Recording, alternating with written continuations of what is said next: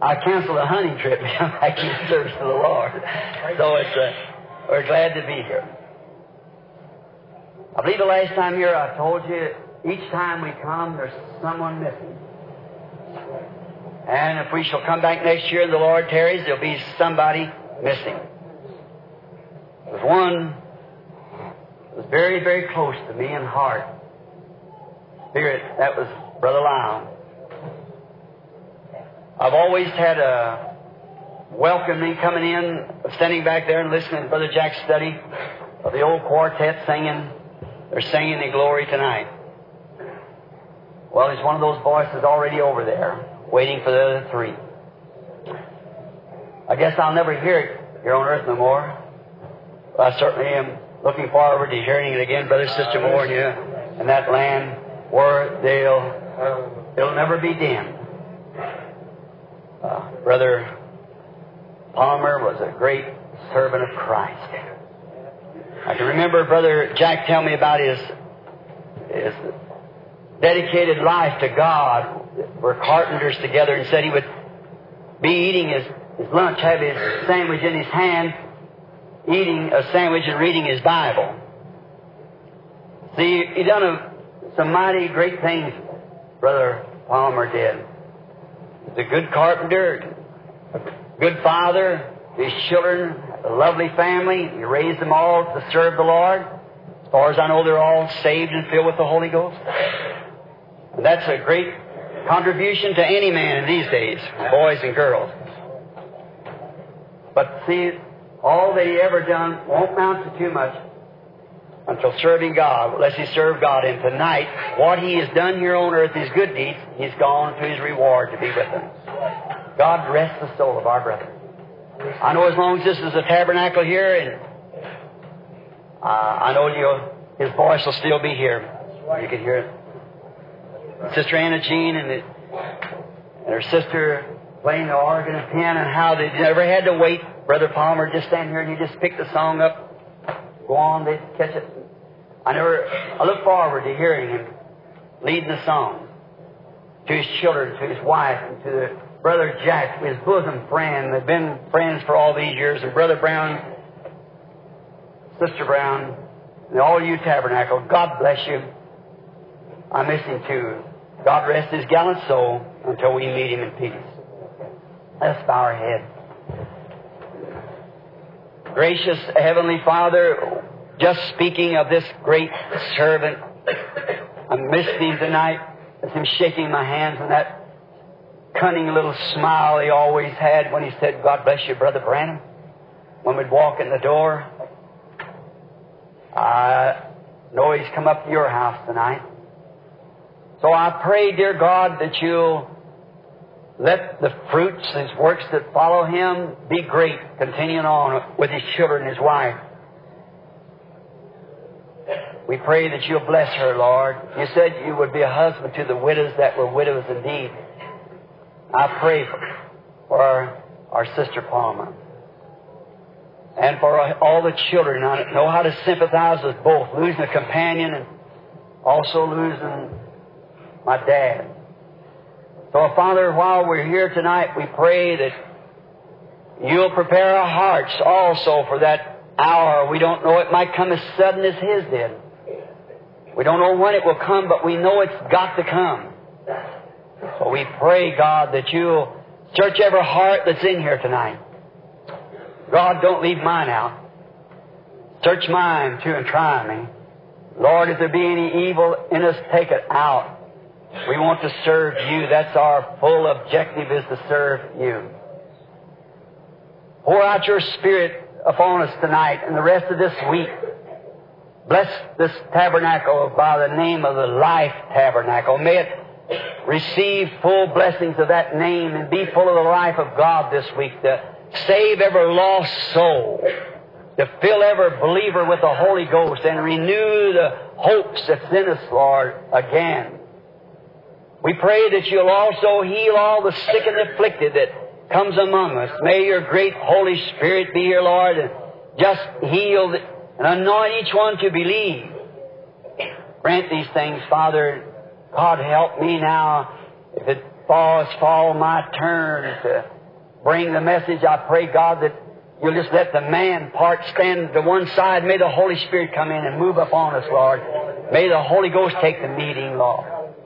We know that we're so insufficient. We could not do it, none of us. We don't claim to be able to do it. But Lord, we know that Thou art the one. So we're looking to Thee, Lord. Move, Spirit of God, and fall fresh on us. We ask in Jesus' name, amen.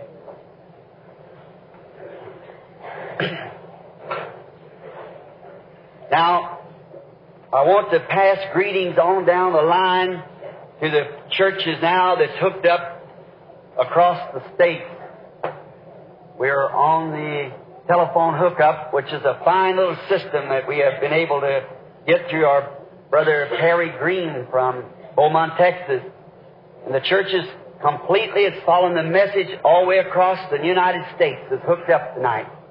We send greetings up and down the West Coast all the way from Vancouver down to Tijuana, Mexico, through San Jose, Los Angeles, all the groups over in there. We greet you from Freeport, also all the way to Prescott, Arizona, to the group up there that's waiting on the Lord. We send greetings to you and to Tucson, also Sierra Vista, all the way to New York, up and down across the nation. The Lord bless you, each one. Wish you were here tonight. This beautiful old state of Louisiana, where it seems like a second home to me. You people up in New York, I kind of laugh at you a little bit the way you talk. I'm right at home tonight. Everybody down here, said, hello there, Brother Branham. You bring Sister Branham and all the young'uns to come over to see us. Oh, my, that makes me feel good. That's real English to me. Not disregarding you people in the East and in the North and different places, but, I guess I was just born an old Reb and have to stay that way. I kind of like it myself. It's real English. I was at a businessman's breakfast here not long ago, and they said, we will now stand and sing the national anthem. And I stood up and said, for my old Kentucky home, far away. Well, to me, that was the national anthem. That's all I know about it. So we send you greetings. Now I believe they're going to try to broadcast the breakfast also, the businessman's breakfast, Saturday morning. Brother Green will tell you as is at the microphones out there now. So he'll tell you what time the breakfast starts and what time each night to tune in. We thank you very kindly and pray for us. Now to the local assembly here, and Brother Jack's Tabernacle, I just going to ask you a favor tonight. Being that I was going to give my Thanksgiving message across the nation tonight to our local churches that's following the message, in this I may be a little lengthy, and then again I may preach some doctrine. So if so, and if you don't agree with it, just like I always said about eating cherry pie, when I run into a seed, I don't throw the pie out, I throw the seed out. Just keep on eating pie. So if I happen to mention something tonight, so one reason I took this invitation tonight to be here to bring my Thanksgiving message to the groups across the country was because Brother Jack always so freely opened his door and says, preach what's on your heart. So I feel real at home. Right. So it may be that in here, in the local assembly here with Brother Jack, there might be ministers and some people that would disagree with doctrine. Usually I have the courtesy not to mention doctrine in a man's pulpit that has invited me to come speak for him. So after tonight, I suppose I'll just be praying for the sick and doing the regular service. But I thought I would let you know beforehand that if something that I say that might be disagreeable, well, just allow it to my ignorance, I guess, and know no better and pray for me. Now let us turn in the Word to a chapter here that I wish to refer to many places tonight because I've got several scriptures and little notes wrote out here in a tablet. I remember the first time I climbed on the platform at Life Tabernacle 20 years ago, I didn't have to write down my scriptures and reference. I was just 20 years younger then, but now I've done past 25. So the second time. So I've can't remember it like I used to. I have to write my scriptures down and sometimes brief down something other I want to refer to. And now, the Lord bless as we read out of God's Word and the book of Romans, the 7th chapter. Now, I want to kind of teach this like a Sunday school lesson. I know there's people standing at the tabernacle, usually at Jeffersonville. We want to greet you all tonight, too. Know that you're hooked up there at the tabernacle. And it looks like being at the tabernacle tonight. If you were down here, the people around the walls and overflowed. Now, I suppose you're that way, too, to all the people that's up in that part of the country that come in for the message. Now, we are going to use this like a Sunday school lesson. And it's not directed to anything, any certain persons or anything, just to the church, the body of Christ. That we're trying to lead to deeper thoughts and higher objectives, believing that the coming of the Lord Jesus is at hand. Amen. We believe that. Much more, it's 20 years closer than it was the first time I come to Shreveport. Oh, so much has happened since that time. Now we're looking forward for the coming of the Lord in our generation. I'm not looking for revival in our generation. Amen. I'm looking for the coming of the Lord in our generation. Now in Romans 7, trusting that you have your Bibles open everywhere now across the country, we want to read closely. Now this message out of here, it seems like it's on marriage and divorce. But it really isn't. To me, it's a prophecy for the church in the last days. Let us read. Know ye not, brethren, for I speak to them that know the law, how that the law has dominion over a man as long as he liveth. For the woman which has a husband is bound by the law to her husband so long as he liveth. But if the husband be dead, she is loose from the law of her husband. So then, if while her husband liveth, she is married to another man, she shall be called an adulteress. But if her husband be dead, she is free from that law, so that she is no adulteress, though she be married to another man. Wherefore, my brethren, ye also are become dead to the law by the body of Christ, that you should be joined, or should be married to another, even to him who is risen from the dead, that we should bring forth fruit unto God. For when we were in the flesh, motions of sin, which were by the law, did work in our members to bring forth fruit unto death. But now we are delivered from the law, that being dead wherein we were held, that we should serve in newness of spirit and not in the oldness of the letter. And now let us pray. Dear God, we have just read what we believe to be the sacred Word of God. And that's what we are believing, that not one jot or one tittle shall in no wise pass from this until all is fulfilled.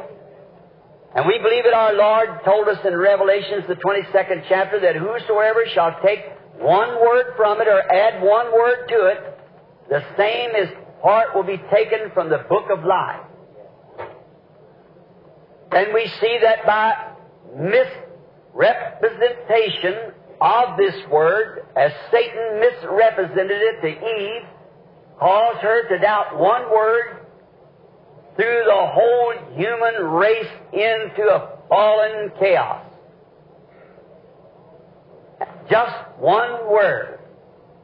Then we see in the middle of the book came our Lord and Savior, and He gave us this quotation concerning it. Man shall not live by bread alone, but by every word that proceedeth out of the mouth of God. Then the solemn warning in the last book of the Revelation of Jesus Christ.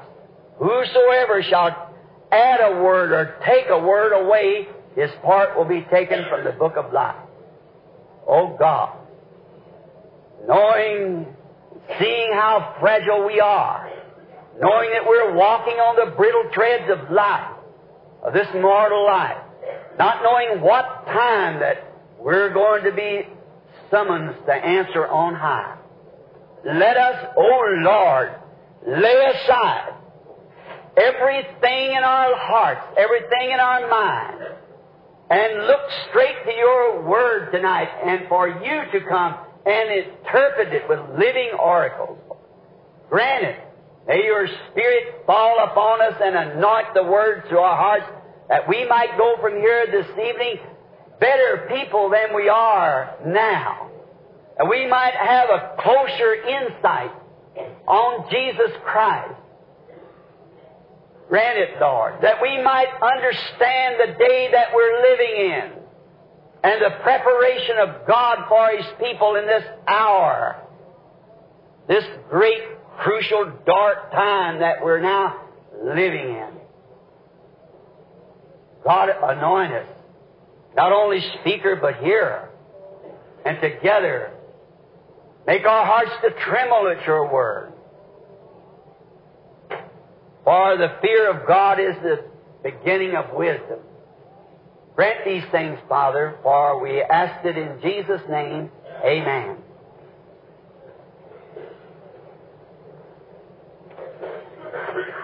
I'd like to title these few remarks that I was going to make here, and some scriptures that I would like to follow up closely behind, if the Lord willing, to the Thanksgiving message, to the invisible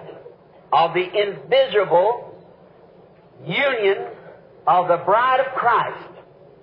The invisible union of the bride of Christ. It doesn't sound like a Thanksgiving message. Though any Scripture, we're thankful for all of it. I am thankful to God to be living in this time of the closing scenes of this world's history. I don't know if I would have had a say-so before the foundation of the world and God would have laid out the whole program to me and said to me, I want you to preach. And now, what age do you desire to go to the earth to preach? I would have chose this age. For I think this is the golden age. I certainly would have loved to have been here during the time of His visit to the earth. But still, I think this right now is a greater time. Because it's a time that He's coming to take the people that He's redeemed near the resurrection, when all the redeemed will come forth. What a glorious opportunity we have to speak to a dying people. Amen. Great time. We are enthused about it. And we know that history is closing out. The world's history will soon be over. Then we're going to step into a new day, to the great millennium. That, as one believer, I believe in a millennium. Amen. A millennium reign with Christ 1,000 years upon the earth. The physical return of the Lord Jesus to take a physical people glorified by His cleansing blood. Paul here is given an illustration in our Scriptures about the law and grace, and illustrating it like marriage and divorce. This passage is very seldom preached on because it's more or less pertains to like marriage and divorce, but it also pertains to a greater portion of marriage and divorce. Of how that He's trying to set in order here that we, as a church, can no more be married to the world and to Christ at the same time and be legal and lawful about it, than it can be for a woman to be living with a husband while she's got a living husband.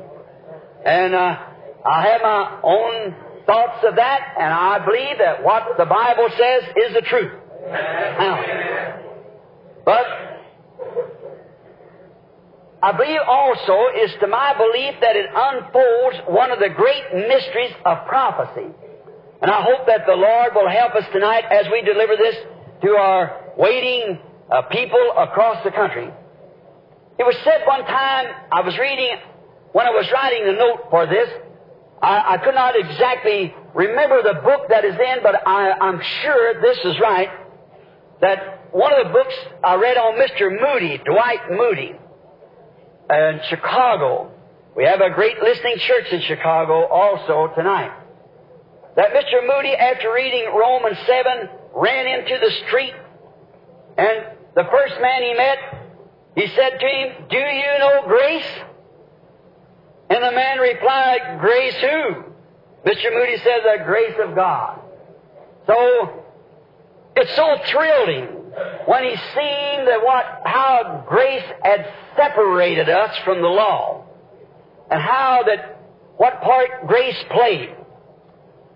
Anything that I want to do is when I always told the people when I crossed the line on the other side, I like to stand up and sing, "Amazing Grace, how sweet the sound that saved a wretch like me." Grace, precious grace, more of grace to know. For it's by grace we are saved. Not by what we can do. Whatever we do is not counted to us. Grace is what saves us. By grace are you saved through faith. May I add to this woman grace, may I place her in the Bible also as called the elect lady. This Miss Grace I'm going to talk about. You know, the Bible declares that to the elect lady, if you notice, elect come from the word elected lady. One lady amongst all the other ladies was elected, like the virgin was to bring forth the body of God on the earth. She was an elected woman. God chose Mary. And also God has chosen an elected lady, which is His bride. She's elected. I hope we're members of that tonight across the world, or across the nation, rather. The illustration here showing the relationship of bride to Christ, the elect lady, and how she was to be brought to Him, where she would come from, and how that she would be brought to Him. The church here, in the illustration that we got in view, is illustrated by a woman, which a woman is always a type of the church, because the church is considered a bride. A bride. She is the bride of the Lord Jesus, the Son of God. Always, if you watch the conditions and the conduct of women, and you'll see where the church is. Now, some of these remarks may seem strange to some of you, but it's complementary to the message that I have from the Lord that I'm trying to get to the people. You watch everything in the natural, how it's happening, nature, and watch it runs true with the spiritual also. Now, if you'll see the conduct of women in the world today, watch the conduct of the worldly church today. Just watch. Of course now, there's also the conduct of the spiritual bride, the church. See? Watch that also, because the natural so-called claim to be bride. Now, please let me say again to the local assembly, don't feel bad now. I'm speaking to all across the country, to what I think the elect lady. So if there have to be ministers in here that doesn't agree, well, just hold your peace for a little while. See? Notice, just listen. Notice this character. When you see women just go on the rampage, or just doing anything they want to do, watch the church is doing the same thing. Amen. Notice. But watch when the spiritual bride, when she begins to have a revival, when she begins to come back and line herself up with the Word of God, watch then again, you see, how that the Scriptures at that time, there'll be a message sweep out to catch that bride. Amen. Satan, the deceiver who deceived the first bride, sinning against the God by misbelieving His Word. And now today, as we see the church natural in your intellectual gospel going further and further away from the Word, amen, in social gospel, we find that the women of the world on the streets, members of such, is carrying themselves in the same atmosphere. Amen. You can't tell them they've lost all sense of common decency. Amen. The people have. Hallelujah. And that's the way the church has. Yeah. And you can see it going straight to the ecumenical council, just as certain as anything in the world, and right into Rome as hard as it can go. See? Because it's prophesied, and there she is. That's her behavior. But then watch again to the spiritual church. How that group of people called out, the elected, through every revival. In Martin Luther, it happened the same way in the Reformation. It happened the same thing in the time of John Wesley. It happened the same thing when Pentecostals first started. They dropped them women right back in line with the Word. And then they drift away. There she goes right back over into chaos. But then the time that the people are ready to line up, there's a message comes forth and they line with it. Luther was the messenger of one day, of justification. And the church lined right with it. Some of them. The rest of them continued on. Wesley come with sanctification. The church lined right with it. Pentecost come with the restoration of the gift. The church lined right with it. The elect of that day, and then faded away. Went right back off in denominationalism and went right out with the rest of them. All of them right down along the line. Now, but you notice, when the people begin to try to line with the Word, there comes a fresh message from the Word of God right straight to the people. And they catch that message and line up every time. It's just in God's... We have that. We have families. Every family in here is accustomed to that. Sometimes everything will run fine for you for years. Then all at once you'll hit a spell where, we say it many times in the South here, when it rains, it pours. And everything goes wrong. You're going through a nighttime. Then there's a daybreak. Then a nighttime. Everything runs in continuity.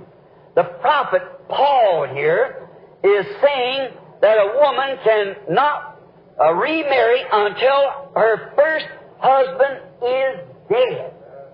She cannot remarry as long as her first husband is a living. She, by no circumstances at all, she must remain single as long as her first husband's a living. And if she should do such a sin, she shall be called an adulteress. I'm speaking of the natural now to type it with the spiritual. If this woman would commit such a sin, then she is marked an adulteress if she has two living husbands at the same time. Therefore, she has forfeited, by doing this, her rights to God and heaven. By doing so, she sure has. She is an outcast from the economy of God, according to the Scriptures that I've just read. So is the church when she tries to mix creed and denomination with the Word of God. Amen. She can't be married to a denomination, amen, and be the bride of Christ at the same time. Amen. She's got to be dead to one or the other. The law says so here. There's plenty of laws in God's Word, and that's His law. Paul's speaking the same thing here. She cannot be married to a church of worldly creed and be the bride of Christ, because one is contrary to the other. Now remember, say, well, we believe this, but we don't believe that. If you're married to Christ, Christ is the Word of God. Amen. In St. John, the first chapter said, in the beginning was the Word, and the Word was with God, and the Word was God. Amen. And the same was made flesh and dwelt among us. Christ was the living Word. He always was the Word. He's still the Word. He always will be the Word. Amen. He was only the manifestation of the attributes of God. For He was the Son of God, and any Son is the attributes of His Father. And just as you were in the genes of your Father, in the body of your father when he was a young boy. You were in him, yet he could not have fellowship with you because he didn't know you. But then, through the bedding grounds of a mother, you were brought forth into the earth and become in the image of your father, then he could fellowship with you. And so were you sons of God and daughters of God before there even was a moon, stars, or a molecule. You were sons and daughters of God. For you are only the physical manifestation of the attributes that was in God at the beginning. For there's only one form of eternal life, and that was you before. You don't know nothing about it, neither did you know when you was in your earthly father. But you're manifested in His image. In the image of God you are made, and you were manifested for the glory and the fellowship of God. And therefore, as sure as your gene had to be in your father before your natural birth, your spiritual genes had to be in God because you're an expression of the attributes of His thoughts before the foundation of the world. Right? No way around it. That's right. Now we notice then that life being in you, God's life being in you from the foundation of the world. Now you cannot mix denomination, creed, with the Word because they're too contrary one to the other. That's exactly what Satan tried to do with his intellectual conceptions to Eve. He admitted that God said it, but He said, surely you'll not die. See, and they believe that. And that's what creed has done tonight. Denomination has separated the people from the Word of God. Didn't Jesus say when He comes, you through your traditions have made the commandments of God of no effect to the people? And through our creeds, we have dissociated the fellowship of the Holy Spirit to anoint the Word of God that's laced out for this generation. We have separated the people so by denomination that they cannot have a chance to see it. Amen. Now God, every generation, He has a new part of His book. It all goes together. Like my body was built, I'm told it started in the spine. Well, it wasn't all spine. It went from that to ribs and from lungs and to hands and arms and feet and so forth. And it come on out to be the person that I am. And so was God manifested in the beginning.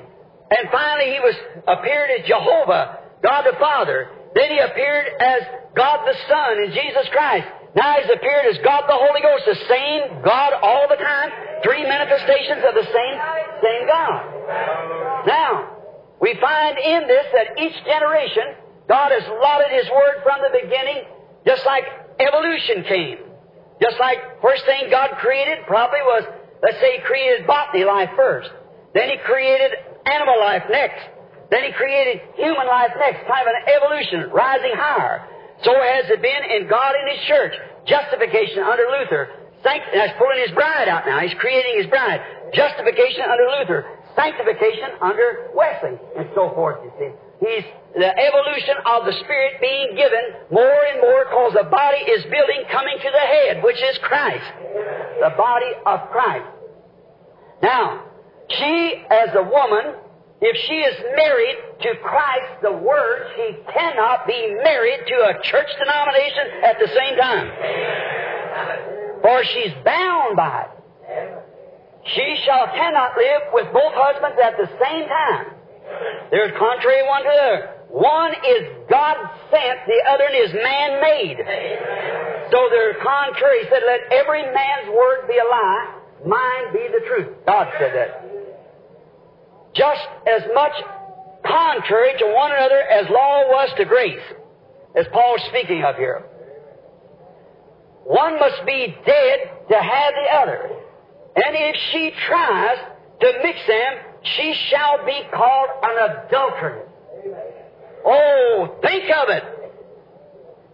New York, Arizona, across the nation, think of it. God said if she tried to be married to two at the same time, she shall be called an adulteress. Amen. What adulteress can enter heaven? Would God marry an adulteress? Certainly not. He asked us not to do it. She shall be called an adulteress. Then her children, if she is an adulteress, her children is illegitimate. Illegitimate. Illegitimate to what? Not to the church, but to the Word. She's illegitimate. What a picture of this Revelation 3 here of the last day Laodicea church age. What an illegitimate group. What a denominational mix-up. Lukewarm. Carry on and call themselves Christians and deny the Word of God. Amen. Having a form of godliness but denying the power thereof. Amen. Hallelujah. As the prophet said they would be. Marriage is the oldest institution in the world. Marriage was performed first and instituted in the Garden of Eden. A woman is entrusted with certain characters that she must not defile. A woman is trusted to that. There's not a creature on earth like a woman. There's no female dog. There's no female of any kind entrusted with the character that a woman is. A woman was not even in the beginning of the creation. Because God knew that she'd fall, all other females could not commit adultery. She's the only one that can commit adultery. If she'd been made like the original, that would have been discomplimentary to God's great wisdom. See, she was made a byproduct of a man. But because she was cast over in that side, she has also been given a sacred charge from God for redemption. She's got characters that she must not defile. If she would mar them, she's defiled for lifetime. No matter how much she's forgiven, she can't be justified. I'll strike that in a little bit. Got a scripture on that in a few minutes. She can be forgiven for her defilement, but she cannot be justified in this life. It's always with her. Notice. Now, she's been given this. She may be forgiven, but not justified. Her body is given to her a sacred trust from God. No female dog, no bird, no other animal, no other creature like that. No. She's the only one. By it, she is the reason it's so sacred. She is to bring forth life into the earth. Her body is the bedding grounds of life. Therefore, that's the reason she's given this sacred trust. Now, here's where you may disagree, many of you theologians. That's what defiled the whole human race, was that adultery at the beginning. Amen. Amen. Her bedding ground was marred. She brought forth those twins, Cain and Abel. One act, two children. Search the Scriptures. Notice, now, we find that her body is a bedding ground, and therefore it's a sacred trust not to defile that. Now, I'm speaking now, bringing this to an illustration to show you where the church stands. I'm not speaking of you women, whatever you are, that's between you and God or you man, but I'm speaking of the church and Christ. Now, this she is given to bring forth life that only God Himself can give. Her husband might be the germ bearer, but God has to produce life. That's right, it has to come, all life has to come from God. Any life has to come from God. It's perverted, and that's what makes it sinful, but life has to come from God. He's the author of life. Now, she has a sacred one. I want to name three things here that she must not get away from. Now, I'm speaking, keep the church in mind while I'm speaking this to the natural woman, as Paul is here in the 7th chapter of Romans. She has a sacred trust of virtue committed to her by her Lord. A certain virtue. Nothing else holds it but a woman. Right? That's committed to her by God. She must not defile that virtue. If she even does something wrong, she must confess that to her husband before she takes her and make it right, the same as the church that was married to the law has to come also before Christ, before the second marriage. She has to confess that. If she doesn't and she lives with her husband for 10 years and then confess it, he has a right to put her away and marry another woman. That's the Scripture. Fornications, unclean living. Joseph, fear not taking thee, marry thy wife, for that which is conceived in her is of the Holy Ghost. He was minded to put her away privately, see? After you'd already engaged to her. When you're engaged to her, as far as God's concerned, you're married to her. Notice, now, she has a sacred trust of virtue that's been given her, trusted to her by the Lord. God gave her that virtue. Just as it was in the Garden of Eden, she said yes or no. She has a sacred trust of womanhood committed to her that she must not break. The womanhood I'm speaking of here is her conduct, her character around man. Not letting every man looks on these screens and see these movie stars kissing and hugging and slopping around over these women. A woman does that is of a bad character. She might be virtuous otherwise, but see, in her heart, when those sex glands are in the lips, the man kisses a woman, he's actually potentially committed adultery. Sex glands are in the woman's lips and in the man's lips. He could kiss her on the hand, it wouldn't mix the sex glands, but the sex glands is in the lips.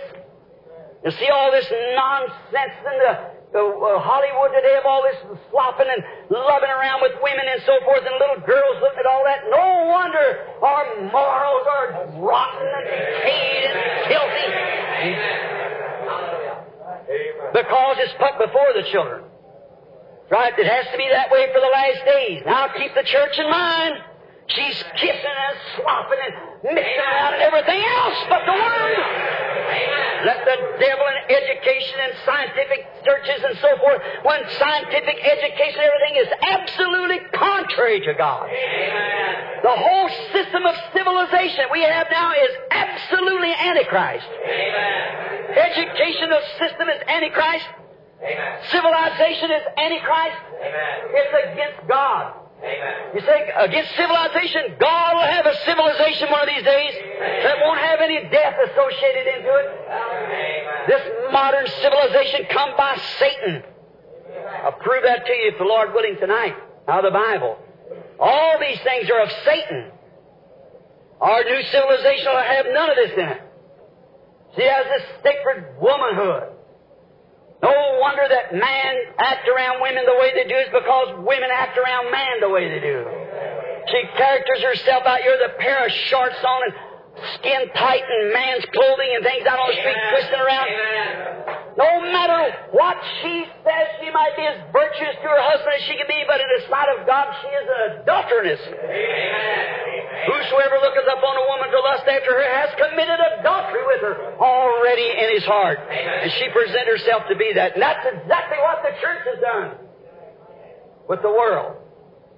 Notice, that's committed to her sacred virtue, sacred womanhood, and then sacred motherhood. Honor her husband. Just look today.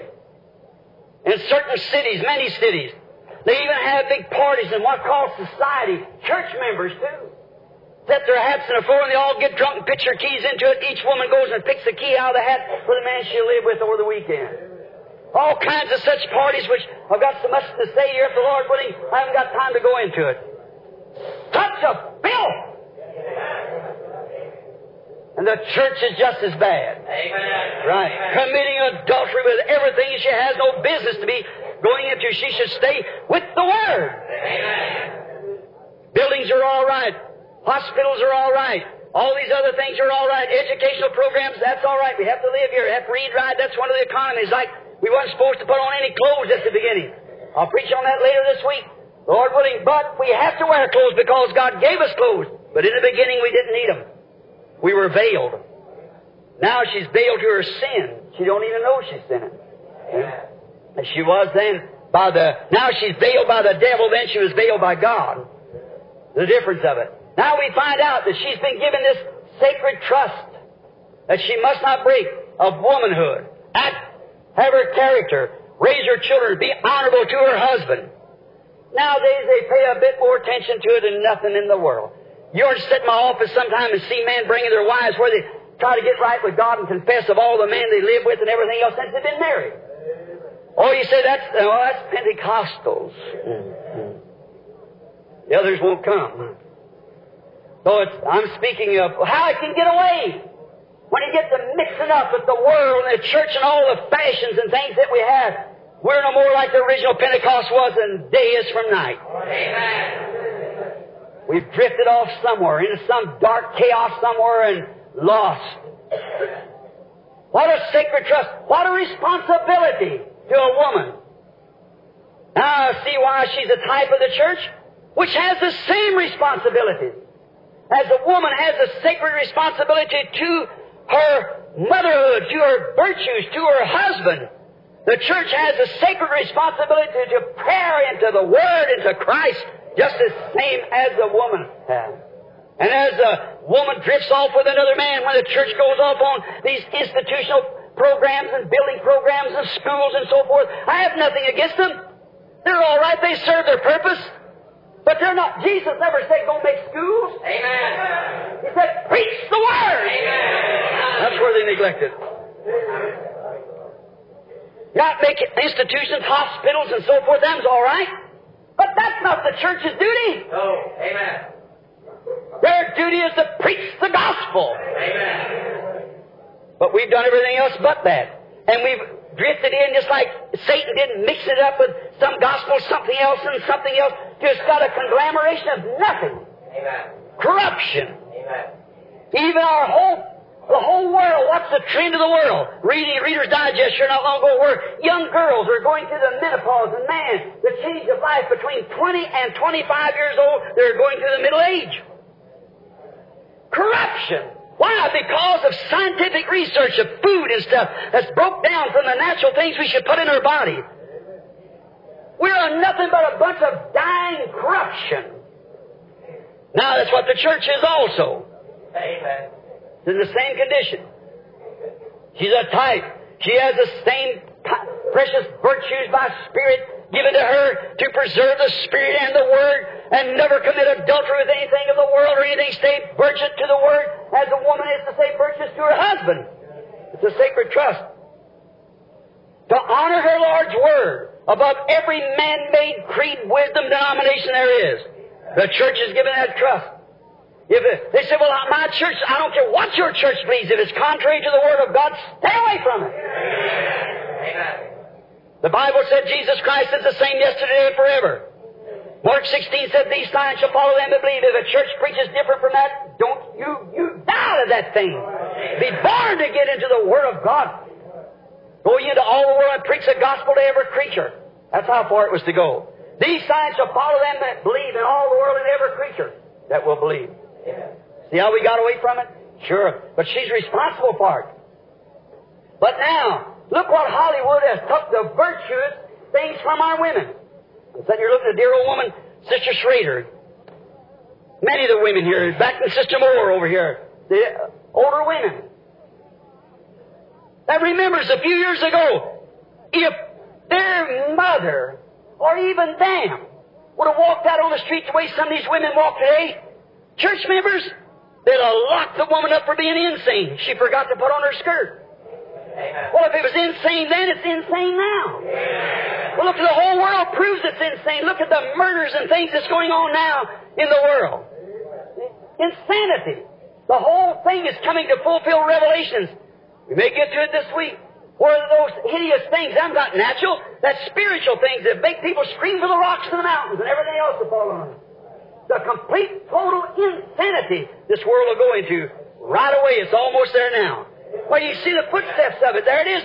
It's marching right out on the street, right down the church pew. Total insanity. Do things that a human being wouldn't think of doing. You're being civilized. Look what Hollywood's done to the woman. Look how it is. It's robbed the sacred virtues of the woman. On and on we could go. See, all this she lost. How did she do it?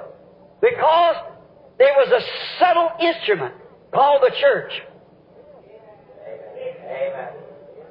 Like there was in the Garden of Eden. A subtle person.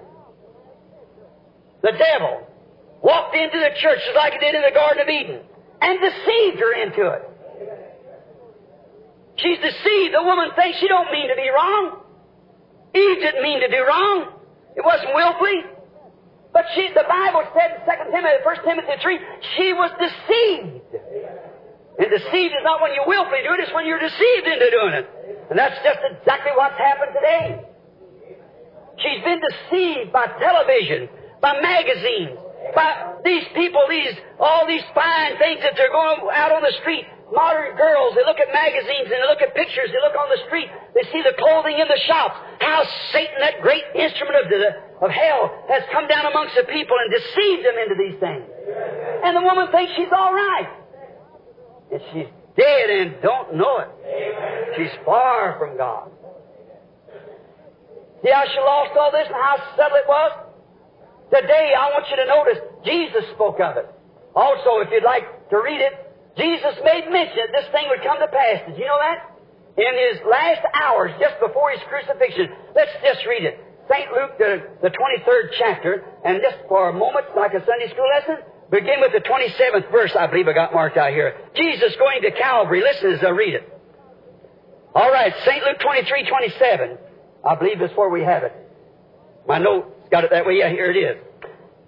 And there followed Him a great company of people and women, which also bewailed and lamented Him.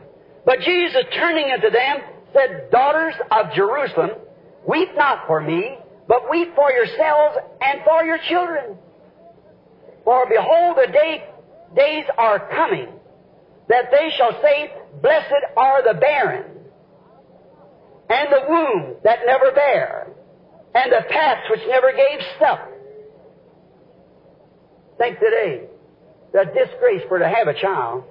See? Then shall they begin to say, To the mountains fall on us, and high in the hills cover us. For if they do these things in a green tree, what shall they do in a dry?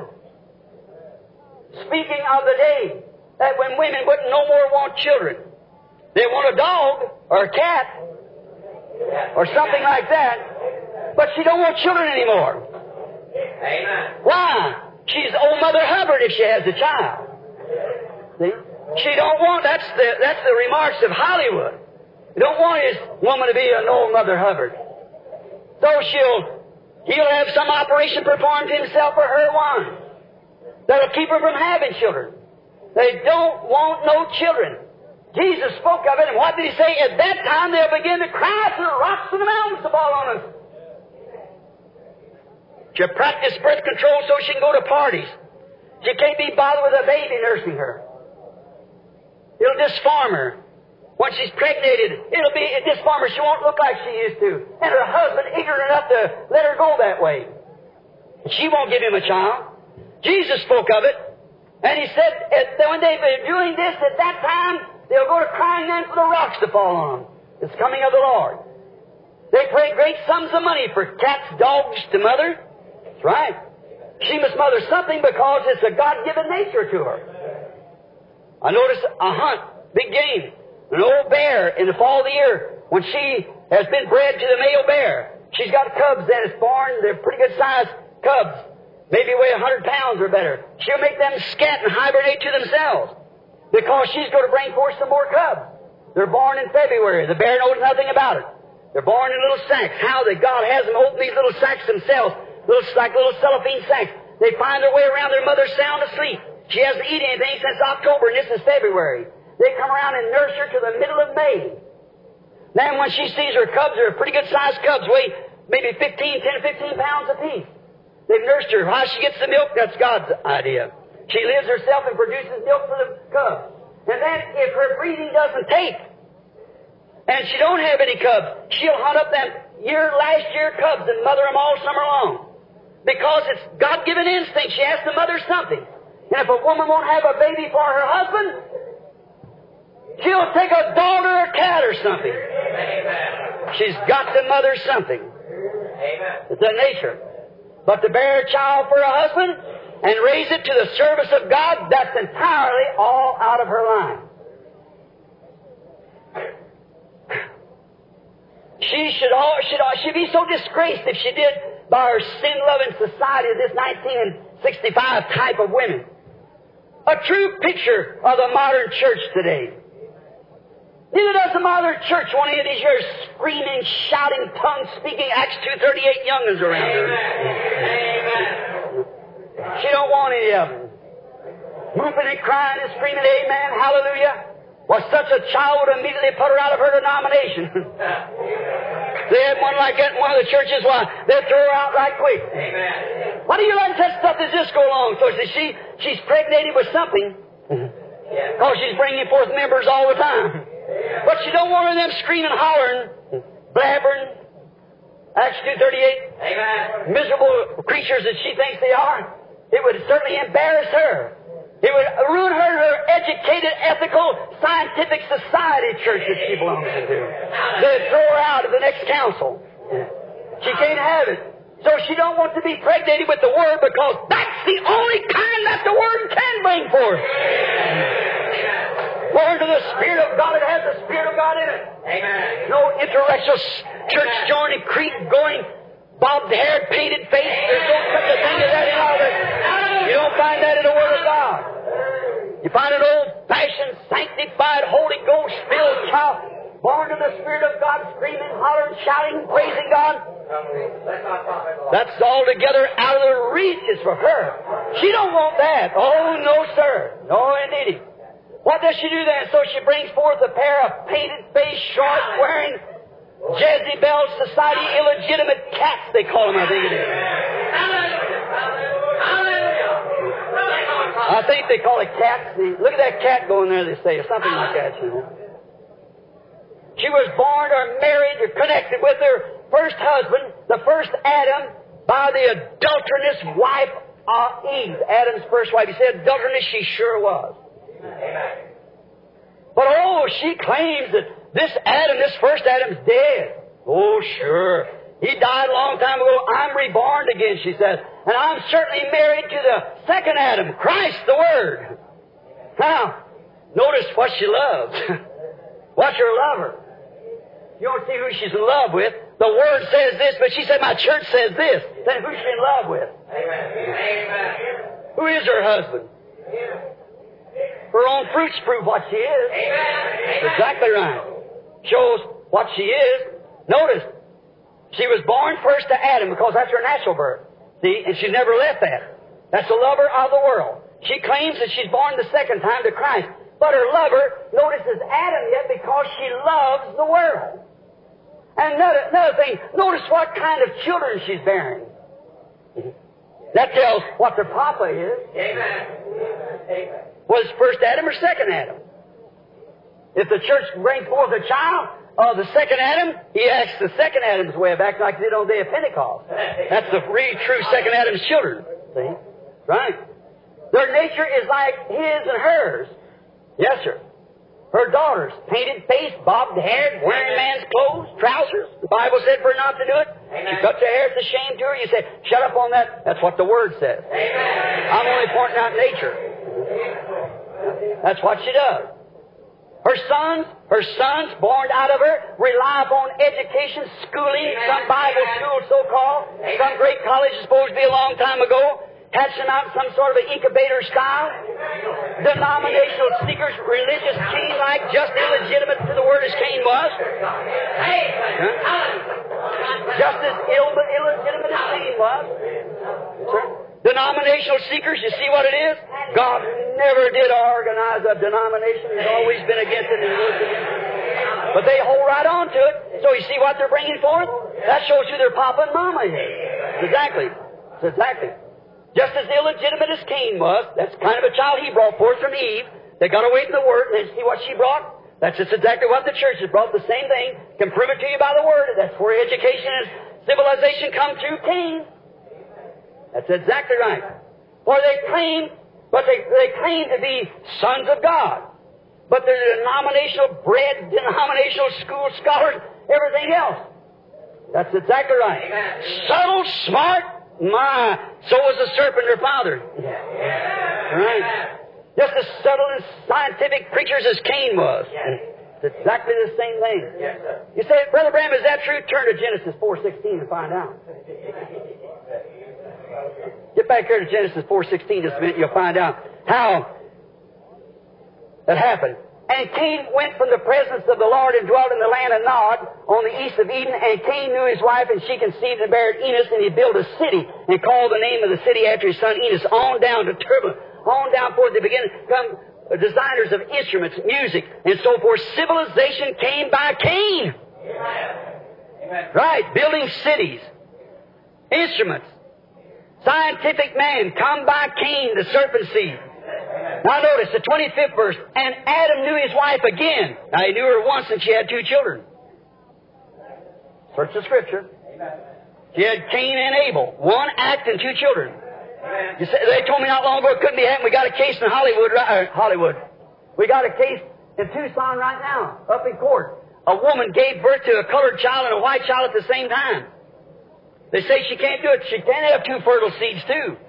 They got it right in court now. I know dogs will do it. Animals will do it. And she's got there, the white man said, I'll support my own child, but not him. And the woman made the confession. She lived with her husband that morning and the colored man that afternoon. If it's in the doctor says in the space of 24 hours, it'll happen if there's another fertile seed there. And there she did it. And that's exactly what happened here. Cain, Satan that morning, and the serpent, and Adam that afternoon when she had 2 children. Now, Adam knew his wife again the second time, and she bare a son. Remember, there's nowhere in the Bible said Cain was Adam's son. It said he was of that evil one, not Adam, the devil. Knew his the second time, and knew his son, and called his name Seth. For God said, she has appointed, that wasn't a real seed, appointed me another seed instead of Adam who Cain slew. So, and to Seth, to him also there was born a son, and he called his name Enos, and then began man to call upon the name of the Lord. Not out of Cain's generation genealogy, but out of Seth's genealogy. So Cain is the evil one. There comes the serpent. Now, notice, the Bible plainly says here that her first husband must be dead. Not just put away, he's got to be dead. I just got through preaching on marriage and divorce, and you all know about that. I'm not speaking out altogether this congregation here, but out across the nation. All right. Now you see what happened there in marriage and divorce. When it's really the 7 seals was opened, that brought out the real truth of it. So to be married to the second Adam, Christ, the Word, you must separate yourself by death from your first denominational husband. Because there is no one of them that can take all the Word of God. Just show me where that one's at. Well, you say mine, the other fellow says his too. Put them together and you find out you're both wrong. Here's your denominator. Read Revelation 17. So you see, you've got to be dead from that thing. Now, I'm not speaking of this local assembly. I'm speaking altogether across the nation. You must be dead to your first husband. If you're united to Christ and still married to a denomination, you're an adulteress. Amen. You're a Laodicea. Amen. Amen. A church across the nation with following Jesus Christ the Word. Amen. To be in the bride, you have to be remarried to the Word of God, which is Christ. Amen. In the beginning was the Word, and the Word is with God, and the Word was God, and the Word was made flesh and dwelt among us. As long as you hold to man's traditions of denominations, you are called in God's Word a adulteress. As long as you're a denominational creed seeker, belonging to a denominational church that denies the Word, you are an adulteress. That's what the Bible says. Jesus said you cannot serve 2 gods at the same time. You either serve God or mammon. Mammon's the world. He that loves the world, the things of the world, the love of God's not even in him. The seed of God can't be in him at the same time the love of God, the love of the world's in there. When the seed of God is operating through you, that's the Word of God. The love of the world can't be in there at the same time. Now where's the short hair and the shorts and the painted faces? Now where's it at? You can't be virtuous to Christ, the Word of God, and to serve a man-made denomination at the same time. It's contrary to the word Paul said here. What about Romans 7? Neither can you bear God's sons of His Word to this illegitimate denominational group. You cannot do it. In your incubator, you cannot bring forth a Word Son of God. I'm speaking to the church. But still you claim to be very religious. So was Cain, the prostitute Eve's son. Very religious. Built altars and offered sacrifice and paid his tithes and done everything that any other religious man would do. But he failed to keep that word. He failed to have the revelation. Amen. And the revelation is the only thing, the revelation of the Word. What is the revelation? Jesus said, upon this rock I'll build my church, and the gates of hell can't prevail against it. Faith is a revelation, because faith has been revealed to you. Abel, by faith, offered by revelation. Faith offered to God a more excellent sacrifice than that of Cain. Cain thought to eat apples. They still got that idea. But it wasn't. It was an adultery. Amen. Serpent seed. And there, when the 7 seals opened, it declared it and proved it. My book's just out on it. I think we've got 1,000 here now. Notice that scripturally from Genesis to Revelation, that the end time both trees are coming to the seed and proving themselves. Here we are right today, Laodicea and the bride. Just as clear and pretty as it can be in the Scripture right before your faces. You can't serve God and mammon. You can't be a virtuous, Bible-believing Christian and associate yourself in a denominational affair. You just can't do it at the same time. One's got to be dead, let the other live. Neither can you bear God's Word sons. Neither can the church bring forth. You don't want one of them screaming children shouting and speaking in tongues and all them things. You can't do that. In a denominational church, they won't have you. They don't bring them like that. They take them up, shake their hands, and say, if you believe, you've got it. As long as you put your name on the book, that's all you have to do. See, it's illegitimate children to the Word. Still claim to be religious. So, pregnated with Satan's wisdom and knowledge, the church has become. They send their people away to school to learn how to say, Amen, just right. They learn how to say all this to be very intellectual. What is it? It's pregnation of the devil. Amen. What did Satan pregnate Eve with? To disbelieve the Word. For intellectuals, intellects. And it ruined the whole creation. Amen. That's exactly what she's done in the Word today, the church. She's pregnated herself with Bible schools and colleges and things like that, reading, writing, and arithmetic, and they don't know about God's in a Hottentot, but know about an Egyptian knife. They know all their creeds, their prayer books, and everything else, but know nothing about God. They know when the Word is vindicated, when God spoke back there and lotted out His Word to each generation as they come along. Here come Noah along, and he preached that generation. Now what if Moses would have come along and said, let's build an ark? He'd been all out of style, but he was a prophet. He had the revelation of God. God vindicated to be the truth. He brought the children about Israel out and showed the pillar of fire before him and vindicated the prophet and said just exactly what he would do, and he did it. They said, let not God speak, let Moses speak, lest we die. He said, I'll speak to them no more like that, but I'll raise them up prophets. And they'll speak. There stood Isaiah standing there, that a virgin shall conceive, a man like him in a day one. How's a virgin going to conceive? Unto us a son is born. A child is born, a son is given. His name shall be called Counselor, Prince of Peace, Mighty God, the Everlasting Father. Upon the throne of his father David, he'll reign, there'll be no end to his kingdom. How's he going to be? He didn't know. He just spoke what God said. It's beyond any imagination, intellectual. It's beyond any scientific research. It's the Word of God. Now we school our seminary students in all kinds of Bible theology and things like that, man-made theology. It's got a bunch of church just exactly a Laodicea like God said it would be. Oh my, when I look at that and it makes me shiver. Pregnated with intellectual conceptions. You've got to be a high school graduate before you can even enter. You've got to stand before a psychiatrist before you can be ordained.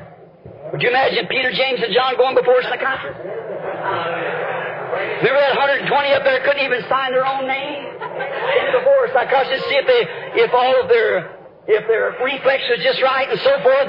They had a reflex, but it wasn't the intellectual conception or scientific research. It was through the power of God. When it struck them, they know nothing to do but act out what the Holy Ghost said do. They didn't pay attention to any intellectual, what the church said and what the priest said and what this said, that said. They moved by the Spirit. Fearless man. 1 John 2:15, he says, if you love the world, the things of the world, the love of God's not even in you. So how can you be pregnated with the Word of God which condemns the world?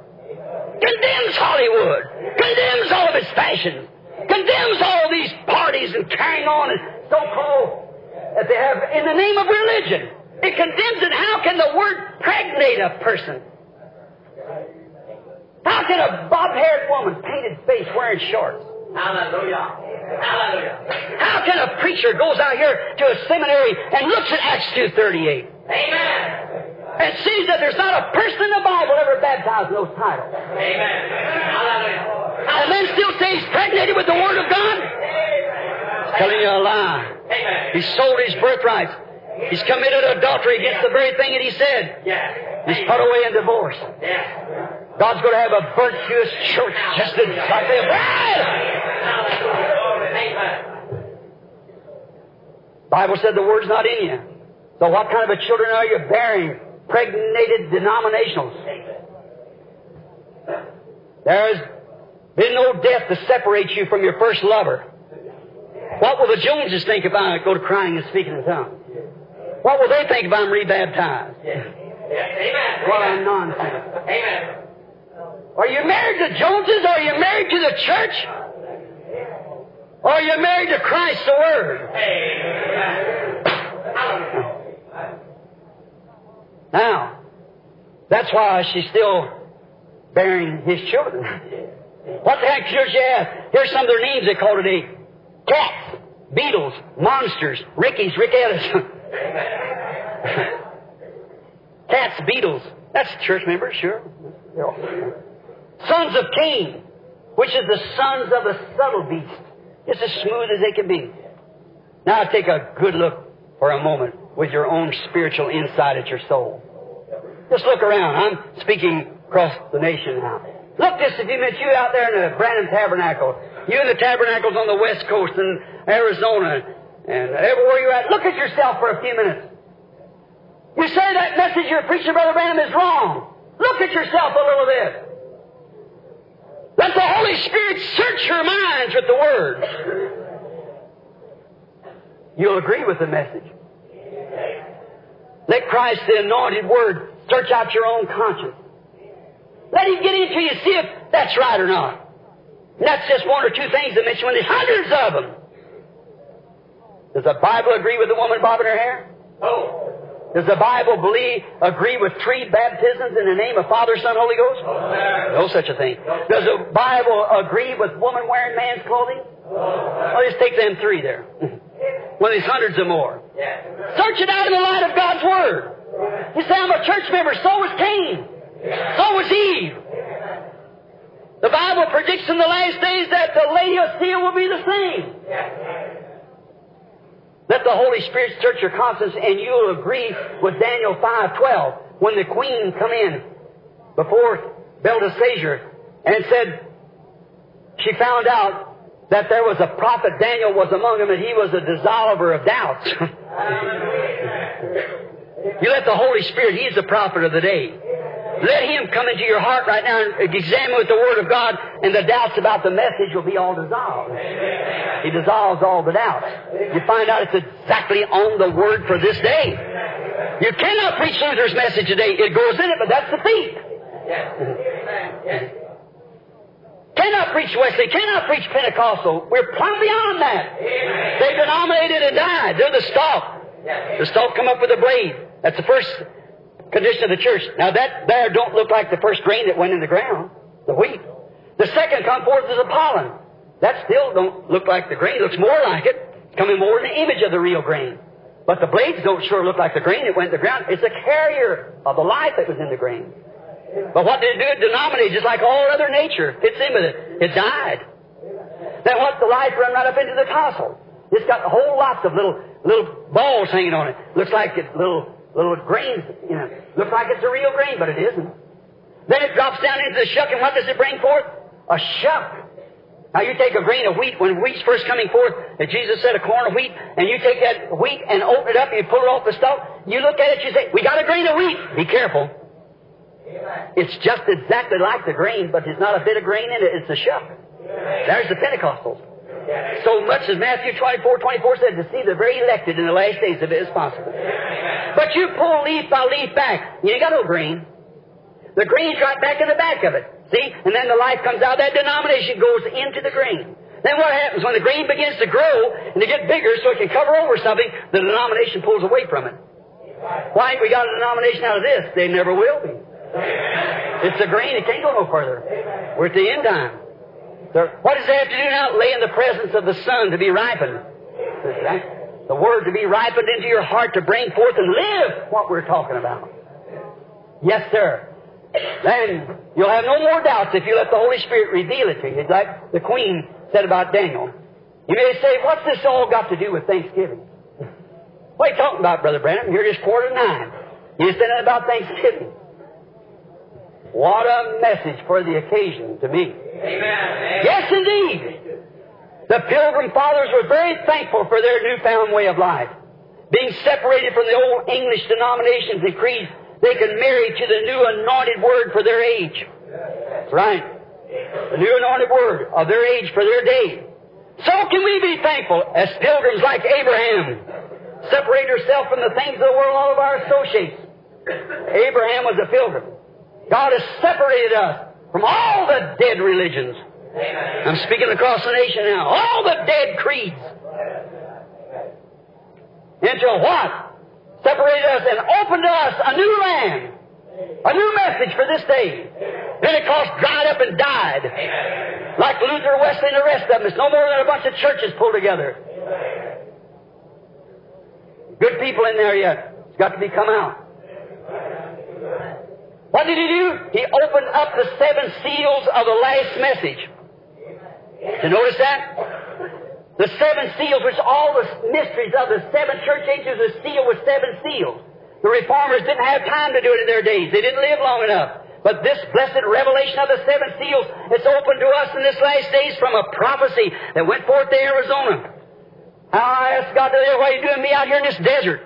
Did you know Moses wrote the New Testament, or the Old Testament? He certainly did.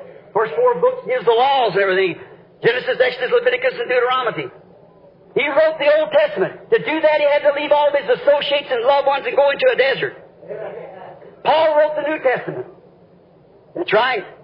He wrote Romans and all the rest of there, Hebrews and Timothy and so forth. And to do that, he had to separate from himself and go down into Arabia, into a desert, for 3 years. Get the revelation of God. All you say about Matthew, Mark, Luke, and John, they were scribes that just wrote what Jesus did. Paul separated and put the Word together.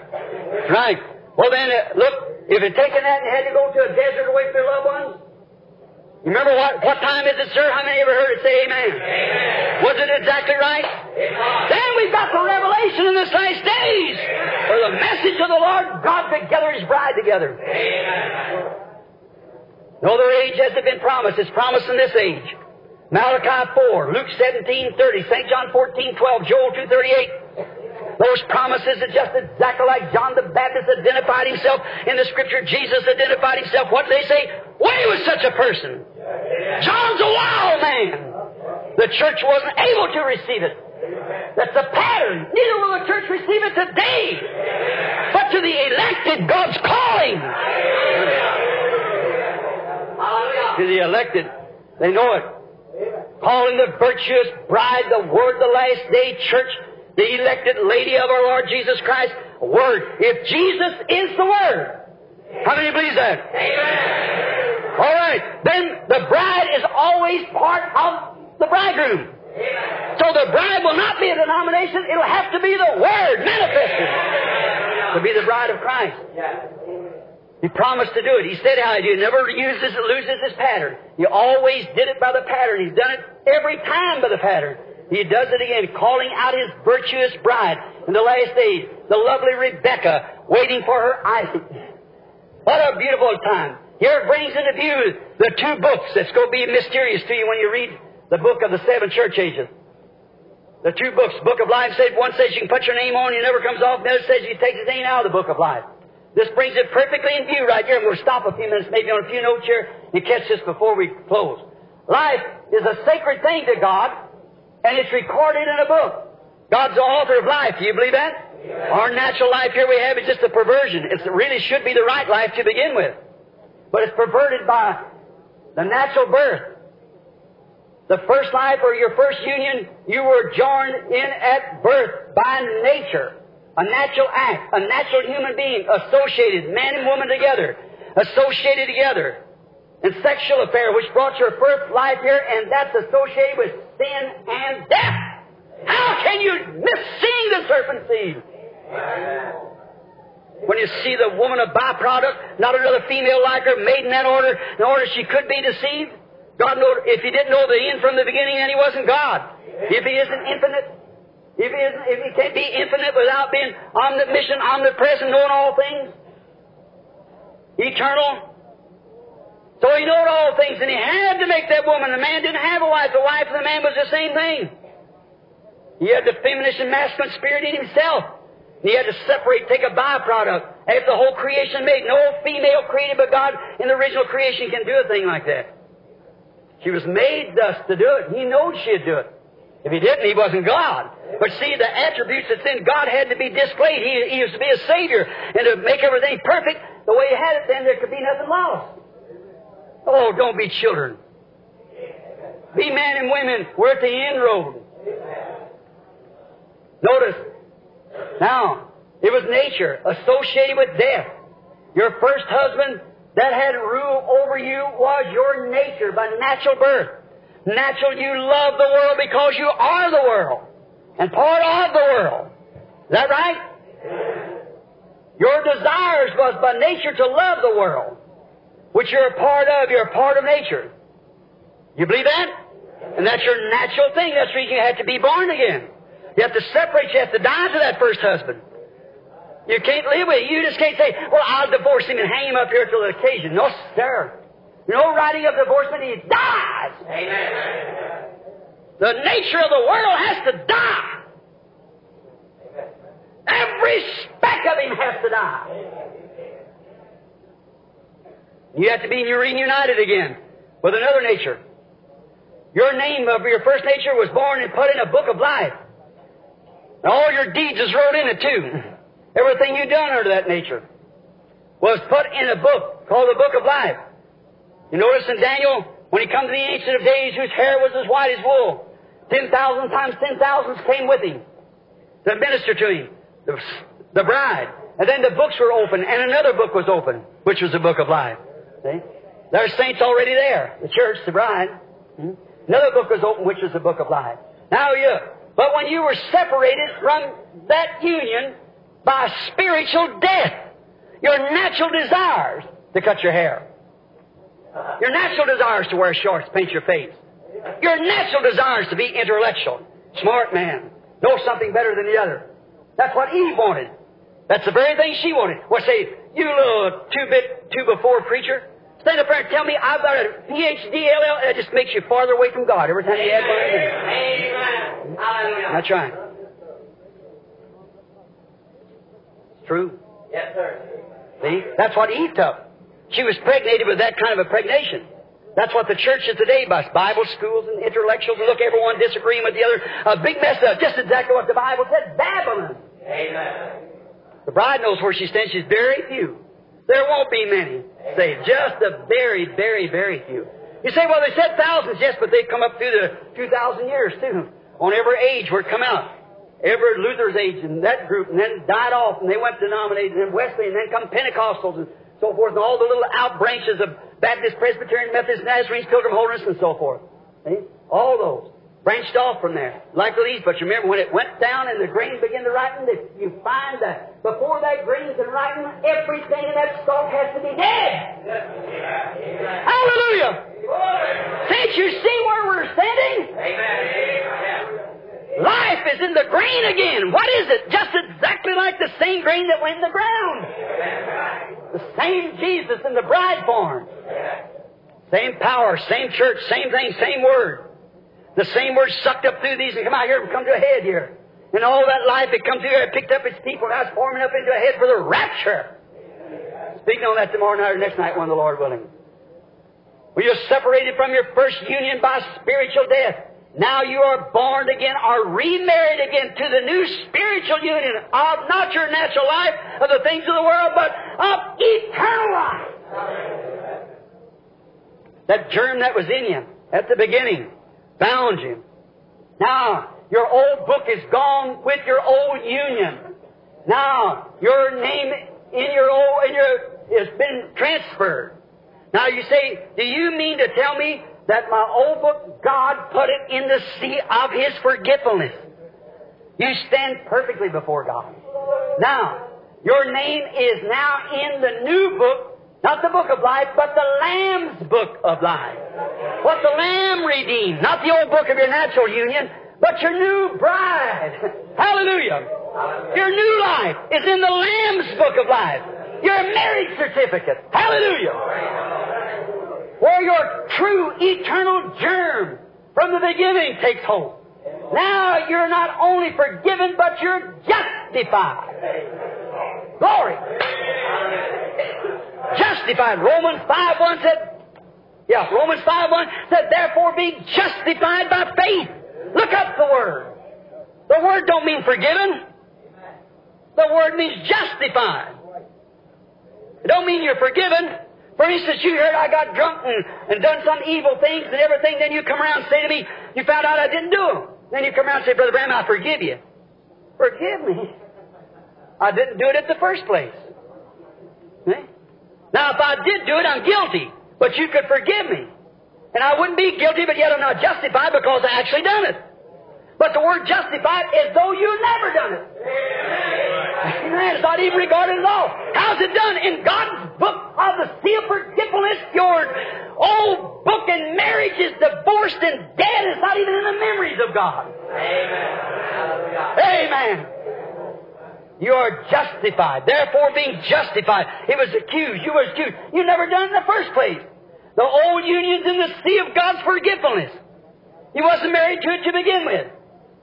He, the bridegroom, bore your shame Himself for you in your place.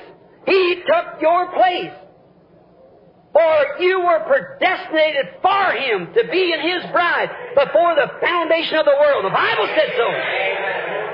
You are the predestinated seed. How did you come to do this? You were deceived into it by your first marriage to your adulterous parent, Eve.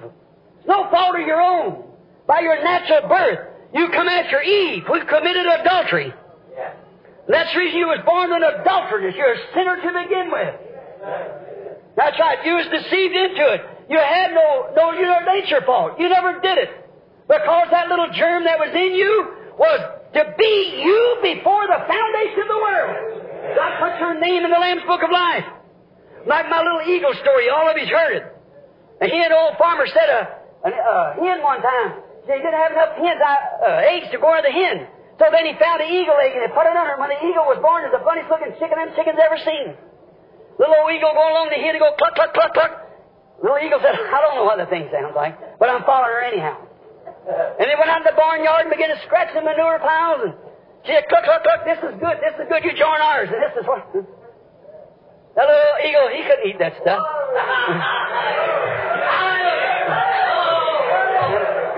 He just went along with the chicken because he didn't know. He didn't know what to do. And then she went out there and she'd get this and that, and the little eagle just had to stomach it. But he didn't know how to do it, but he'd seen all the chickens doing it, but there's something different. He didn't like that. So one day the mother knowed that she'd lay 2 eggs. So she began to hunt for that other one. Flying around, searching like the great Holy Spirit. One day, flew over the barnyard, that denomination. She looked down there and she seen her baby. She screamed. It was the voice of something that echoed from the inside of him. Oh, that sounds right. Oh, little real predestinated, born, germ predestinated by God. Hear the Word of God. It's music to him. He knows it's the truth. He started that denominational stuff anyhow. Joined us, come go with us. We got a social party. We got this, we got... It just didn't sound right to the little fella. She said, son, you don't belong in that group anyhow. You belong to me, you're mine. He said, Mama, that sounds real. How am I going to get out of this? Just make a jump. I'll catch you. That's all you have to do. The anointed Word of God being vindicated before any man that's born to be a son of God with the predestinated germ into him. For this hour he'll seek God's message as sure as there's a God in heaven. Martin Luther saw it for his, Wesley saw it for his, the Pentecostals saw it for his. Now what about you? They went into denomination. Here's the Word condemning it. Tell you what we're to have today, and just exactly Malachi 4 and all these other promises for the hour. What do you see? What are you looking at? Amen. Here we are, the real, genuine eagles here. My sheep know my voice, the stranger will not follow. Why, it was put in there by predestination. You were foreordained to a Son of God. You were in God before the foundation of the world. You're only manifested in this day for His honor and glory. How can you do it without honoring His Word? Yes, sir. Which you are a part of that Word by predestination, because, look, the God is the Word. You believe it? Well, then, if He always was the Word, in the beginning was the Word. And if the Word was God, then you were in God. The Word, the part that you're to play, was in God before the foundation of the world. He's seen you. He knew you. He predestinated you to it. Now, I'll tell you, just as that eagle recognized that voice, so does a real born-again Christian recognize the voice of God speaking through the Word when they see it anointed and vindicated. Look, he looked up there. He didn't see this old hen cluck around here. Join us and go over here, go to this and go to this and that. He saw a being like He wanted to be, sailing in the air, screaming free up in the highs above all the vultures and beasts of the earth. Hallelujah! He wanted to be that because it was in Him to be that. And a man that's born of God, is Son of God, has to have the nature of God. He has to be like God. He honors God. He's part of the Word of God. And in this last days, when this bride's taken form, it's exactly the same power that He was in at the beginning. He's come up through these organizations and so forth. They come out for the bride. He can't be nothing else but that. They ought to see them Jews in their days when they seen it manifested there before them, as the prophet said He was. He said, search the Scriptures. In them you think you have eternal life. They are they that testify of me. If I do not the works of my Father, don't believe me. But although you can't believe me, believe the works that I've done. They said, our fathers eat manna in the wilderness for 40 years. We know where we're at. He said, and they're everyone dead. That's eternally separated. Everyone died. There's only 3. 2 come out of a million. 2 million. That's 1 in a million. An injection, the sperm from male and female. There's usually 1 egg fertile. There's 1 egg, 1 germ that's fertile. Have you ever seen hybriding in cattle? Notice, there's a million eggs. There's a million germs. And when they are discharged to come together to the womb, coming through the tube and into the womb, they meet. 1 of them is eggs, a million eggs, a million germs. There's only 1 egg in there fertile. There's only 1 germ fertile. They're all alive. You can watch them little calves beat around there, a speck that you can put on a match stem, and Demas Slim's listening in the night, and he remembers when we took him. He took me down and showed me how that worked. Test tubes. And put just enough that you could put on the end of a match. There was thousands of little calves and bulls in there. But only 1 of them can live. Only 1 of them. And here's a big ball of them here, and you'll notice 1 will crawl out from among this one here, go right over the germ, come over here, and an egg will come out from among these other eggs over here, and they'll meet together, and the rest of them die. Yet they're alive. But they die because there's someone made this one fertile and ordained this one too. It's predestination, my brother. Sir, God has to determine whether it's going to be boy or girl, redhead, blackhead, or whatever it is. It's determined by God. More mystery than a virgin birth to me. But notice the rest of them die. There were 2 million people come out, sung, shouted, done everything, never spoken tongues, but they shouted and give God glory and danced up and down the sea and done everything that all the rest of them did. But there were only 2 went into the promised land. Caleb and Joshua. Only 2. That's 1 out of a million. It's 1 out of a million in natural birth. Every one of them had the same blessing. Oh, you Pentecostals. I hope you don't wake up too late. 1 out of a million. Look, there's supposed to be 500 million so-called Christians in the world today. If Jesus had come, there'd only be 500 to go with Him then, if that statistic would run true. Well, there's more than that missing every day over the world. They know nothing about it. I understand, said the scribes, that why does the scribes say that Elias must first come? They said to Jesus, He said, Elias has already come and you didn't know it. See? He did just exactly what the Scripture said would happen. So must the Son of Man suffer under. They didn't recognize Him. Yet they were all in the church, all claimed to be alive. You said a real born-again Christian, a real servant of God, hear that Word of God, he'll come right out through every denomination to that real fertile ground. That bedding ground, he'll just do it. I don't know how He does it. God's ordained it to be done. You were deceived in the beginning by your first marriage. Now you know what's true. Just like I said to the little eagle, when he heard the bridegroom's voice, he went to it. The anointed, vindicated Word of God for the last days. Noah was a vindicated Word for his day. Do you believe that? Well, his message won't work today. Moses was the vindicated Word of his day. Do you believe that? It won't work for now. John was the vindicated Word. Do you believe that? It wouldn't work in the days of Jesus. Certainly not. No, sir. Law and prophets were until John, since in the kingdom of heaven. The apostles, them who set forth the Bible. Here come Luther out in the Reformation. His church won't work today. Wesley's won't. Pentecostals won't. They worked in their day. But it's another day. This is the opening of the seven seals. I know it sounds strange to you, but God has vindicated so perfectly, there's no question in it. Amen. Just perfectly. I ain't scattering that to the local assembly here. I'm speaking to the people out across the nation. See? Do what you wish to. Now notice, the anointed Word of His days, of which you are a part by predestination. Amen. You immediately, knew. When you heard that, you knew right quick that you was an eagle. You also realized that you wasn't a denominational chicken to begin with. You know there's something wrong there. There's something wrong. That's right. For you know that you were trapped into it at the beginning. He, the bridegroom, took away your shame and put it in a sea of forgiveness by the washing of the water of the Word and the blood of life. That's what the Bible said. Your first husband that you were married to, the world, the anointed bridegroom which foreordained you, has washed you by the washing of the water by the church.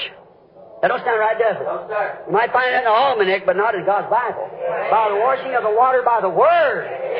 And the Word, see? By the blood. You are standing completely justified as though you never did it at the beginning.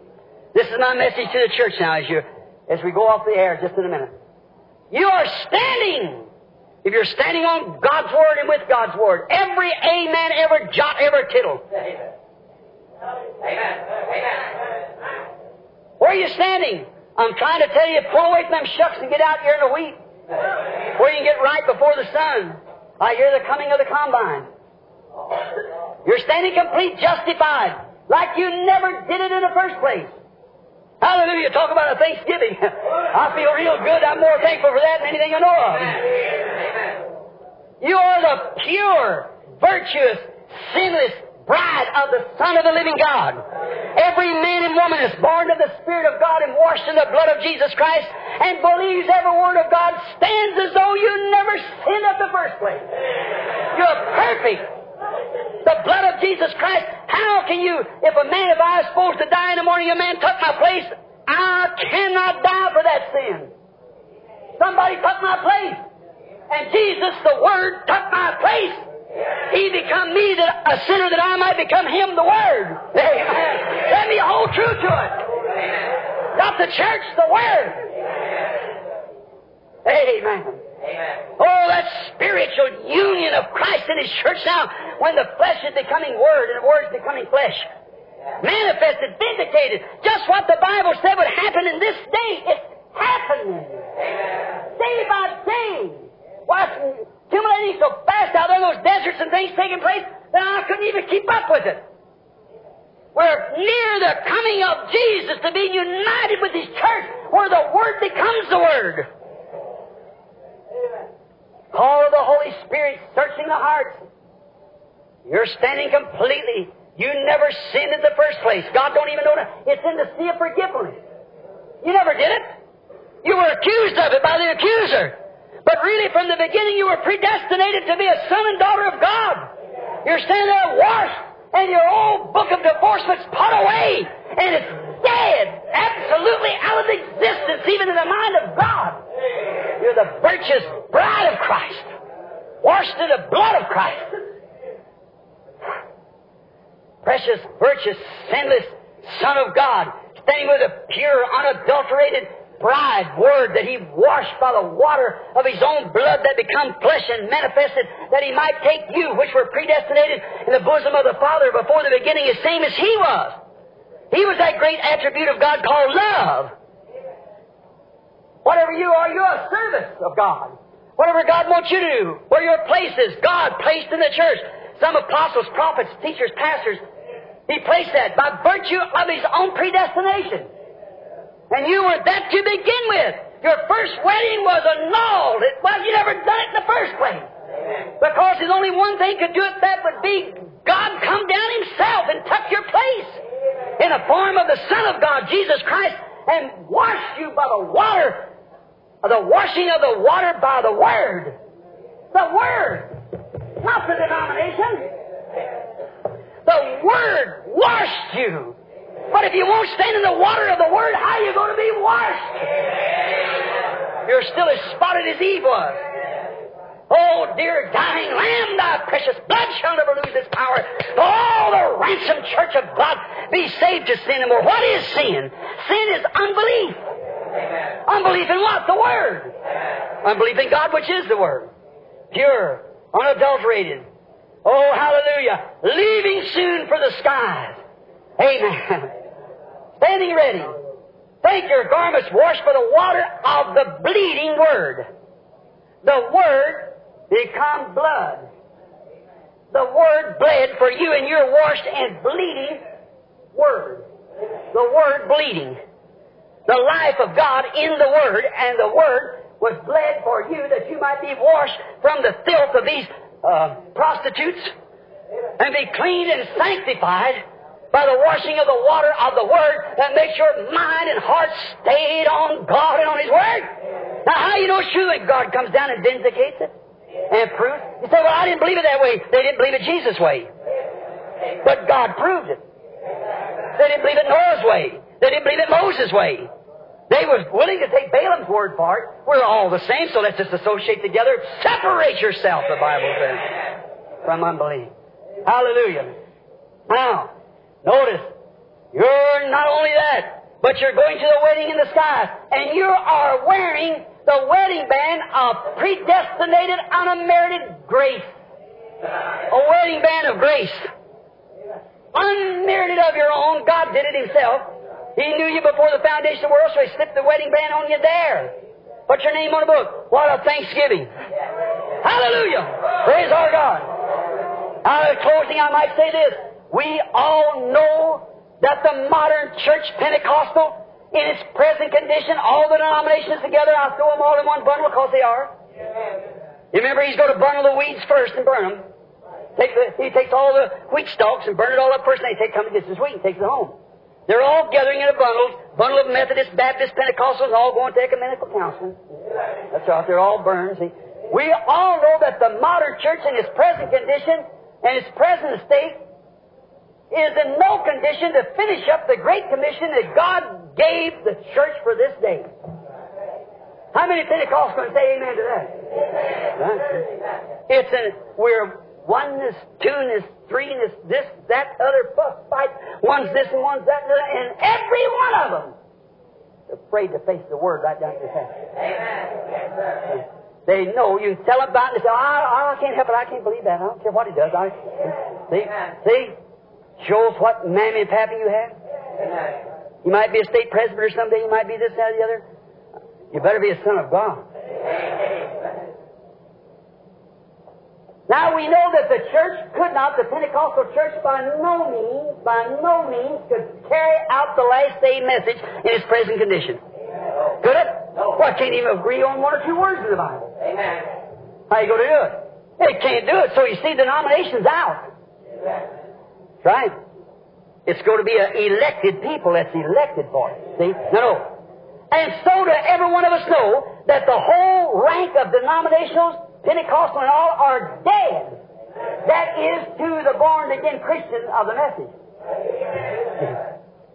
Your first husband's dead. You know he's dead. God let it die. It's finished. All of its scientific, intellectual, educational, scientific ways of its so-called Bible schools and things has perished. What's it done? Separated. Oneness here, Trinity here, two-ness here, and over here, and down here. That's a mess up and calling themselves Pentecostal. Well, I went to a young man that he's listening right in right now. And a young woman, she belonged to a certain church. She said, they're separated. I said, what's the matter? She said, we're a different faith. I said, oh, I'm sorry. Are you Catholic? She said, no. She showed me the denomination church she belonged to, a Pentecostal. I said, what are you? He's Pentecostal too, but another denomination. Oh, you know the Roman Catholic Church started off Pentecostal? How many knows that true? It took me 2,000 years to get where it's got now. Just don't take nothing of the Scripture no more. Nothing. Well, the Pentecostal in 20 years now will be worse than they are now. It keeps on going the way it is now. Why, sure. See, what is it? What is it? Look who their papa and mama is. Let their women cut their hair. They can do nearly anything they want to as long as they belong to this church. That's all it is. Oh, no wonder the damnation of God heaps up. God put it right before your eyes and you shut your eyes and fail to look at it. Shutting up your bowels of compassion when you see the true Word of God and these seven seals being vindicated and proved to be so and witnessed in the heavens across the nations and everywhere else by great signs and wonders that He promised He would do. Then you shut up and say, I can't help it. Oh, my dead and don't know it. Sins and trespasses, you're dead. Oh, my. We all know that the church in that condition couldn't finish up this last day. How could it bring Malachi 4 in? Amen. How could it do it? They don't even believe in such a thing. Amen. How could it bring in Luke 17:30? How could it bring in all these other scriptures that promise this last day? It couldn't do it because it denies it. Yes. Amen. As it was in the days of Lot, so shall it be in the coming of the Son of Man. Look at the condition of Lot, as Sodom was in that day. Look at the condition of the church in the day. Look what happened to Abraham, the elected. Look what happened to the Lot and them down in Sodom. Look at the Billy Graham and Oral Roberts and them down there amongst those denominations. Look at the elected Abraham church pulled out. Look what kind of sign that Jesus Himself, the incarnated God, standing there in human flesh. You said that was an angel. The Bible said it was God. Lord God Elohim, standing there in human flesh, showing that He would so anoint His church in the last days. It'd be God working in human flesh again, as it was in the days of Sodom. So shall it be at the coming of the Son of Man. Same kind of a thing. They see it right there in the Scriptures. Search the Scriptures, for in them you think you have eternal life, and they are they that testify this. So we know they're dead. God let it die in its own selfish, scientific, educational program. All the Pentecostals used to talk about sending a kid away to Bible school back when old Brother Loudon and them was around here. They'd run you out of the church. But oh, now it's a great thing. My son's away in Bible school. Just digging his grave. So, now, you think they could take it today? You think I'm trying to support ignorance? I'm not. I'm telling you there's a difference between this intellectual age that we're living in, where the church has been impregnated with science, and all these so-called figured out and everything. You don't figure out God. Well, that priest had God figured out so perfectly, they knew how the Messiah was going to come. But He comes so different from what they had figured out, it wasn't scientific. How could this man be an illegitimate child? Where did he go to school at? Where did his education come from? Where did he get this learning? Well, you try to teach us, you're born in fornications. Oh, for goodness sake. See the same thing repeat again? See it repeat again? All in their religious science. Religious science. According to what their Bible school says. That's the way they want it. That's the way it has to be. It isn't. God just fools them every time. It always comes different. It didn't Noah's time, didn't Moses' time, didn't Christ's time, didn't John's time, didn't disciples' time, didn't Wesley's time, didn't Luther's time, didn't Pentecostal time, and so has it again. It don't change its pattern. Always comes the same thing. Only reformers through them 6 ages to the 7th in Revelation 10 said, this hour it has changed. It did. Now we're closing and saying this. Finish up the Great Commission. How could they do it? We know they're dead. God let it die in His scientific age, all of its stuff. So He could do what? Open up the 7-seal mystery to the undenominational bride. How can a denomination accept those 7 seals when it's absolutely contrary? Serpent seed and all those other things. The whole 4 7 mysteries is contrary to what they've been taught because they took the old school from the Bible school. And the 7 seals of God, when it was open there on the mountain, God knows, let me die right now, this pulpit, if that ain't the truth. And I foretold you a year and 6 months before it happened, where He told me to go to Arizona and what would happen out there in the desert. And this man sitting out here tonight was standing right there in present when the 7 angels come down, and even the magazine, Life magazine, packed the article of it. It's right there in the observatory and everything. Now they don't even know what it's all about. Amen. And everything has been said, even to the destruction of California coming up now and all these other things, and how it told me how many days it would be, how it would be where this big earthquake happened in Alaska, and that would be the beginning of the sign of time and what would take place. And just word by word what it said. It's never failed one time. You've never seen it fail. And it can't fail because it's God's word, and heaven and earth will pass away, but it can't fail. Hallelujah. God had to open up those 7 seals, not in a denomination. I've always been against it. But out of the denomination, He might take a bride. Not a denominational bride, He couldn't do it. It's against His own word. He opened those 7 mysteries in there that shows forth, brings forth those things that's been hid since the foundation of the world. Might be revealed in the last days to sons of God. They brought that forth now before the people that they sit. There you now, to this undenominational bride. Oh my. There's your 2 books. One of them is the Lamb's Book of Life. Your name on there is predestinated on there. It can't go because you can no more take that away in nothing. See? Because it was foreordained to be on there. But the regular Book of Life, you can take that off at any time. See? If you don't repent, it's off anyhow. Because you go to stand the judgment. The bride don't even stand the judgment. It goes in the rapture. Just as I say this in closing, it's getting late. It's almost 9:30, and we're going to be out here by 9:30, the Lord willing. Just real reverent now. Listen. One time, saying this now, this goes across the nation. In New York now, it's 25 minutes after 11. Way up in Philadelphia and around through there, those dear saints sitting there listening right now in churches all around. Way up, way down around Mexico, way up around in Canada, and all around across 200 miles anywhere within the North America continent here almost. People's at it. Listening right now. Thousands times thousands listening. That's my message to you, church. You that's a union, spiritually union by the Word. That you're dead to these old husbands. You're born anew. Don't try to dig him up. He's dead. If you're a born-again Christian, that little germ that's predestinated to you, it's Word coming on Word on Word on Word on Word and become the full statue of Christ. Right? So He can come get His bride. Now we're just ready for one thing. That's the coming of the Lord. There's your name on the Book of Life. The Book of Life is the Word of God. Because the Word is God, and God is the only thing that is life. So your name was represented in the Bible before the Bible become on Word. And if you're here to do that, won't it vindicate that Word?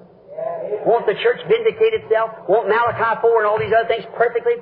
I do not the works as promised for me to do. Don't believe me. Which one of those groups did he join? He said, "Oh, you're your father, the devil. And his works you do." See, we're in the last days, church. That's my Thanksgiving message to you, now before closing. One time I was up in Glacier National Park. We heard all day long that they had up a glacier fire that was going to fall at night. So the people was busy all day long getting that thing ready because they was going to pour that fire out that night. They put a liquid fire, falls like a great glacier of water, but it looks like a rainbow almost when it comes out of that fire falling out of this glacier. All around through the park, wife and I and children walked around through the day. We wanted to stay to see that fire exhibition. So it was promised us that we would see it. We'd witness it again. They said they have it ever through the summer seasons and so forth. And I said, well, will we be able to see it? That we promised it tonight. We're promised that.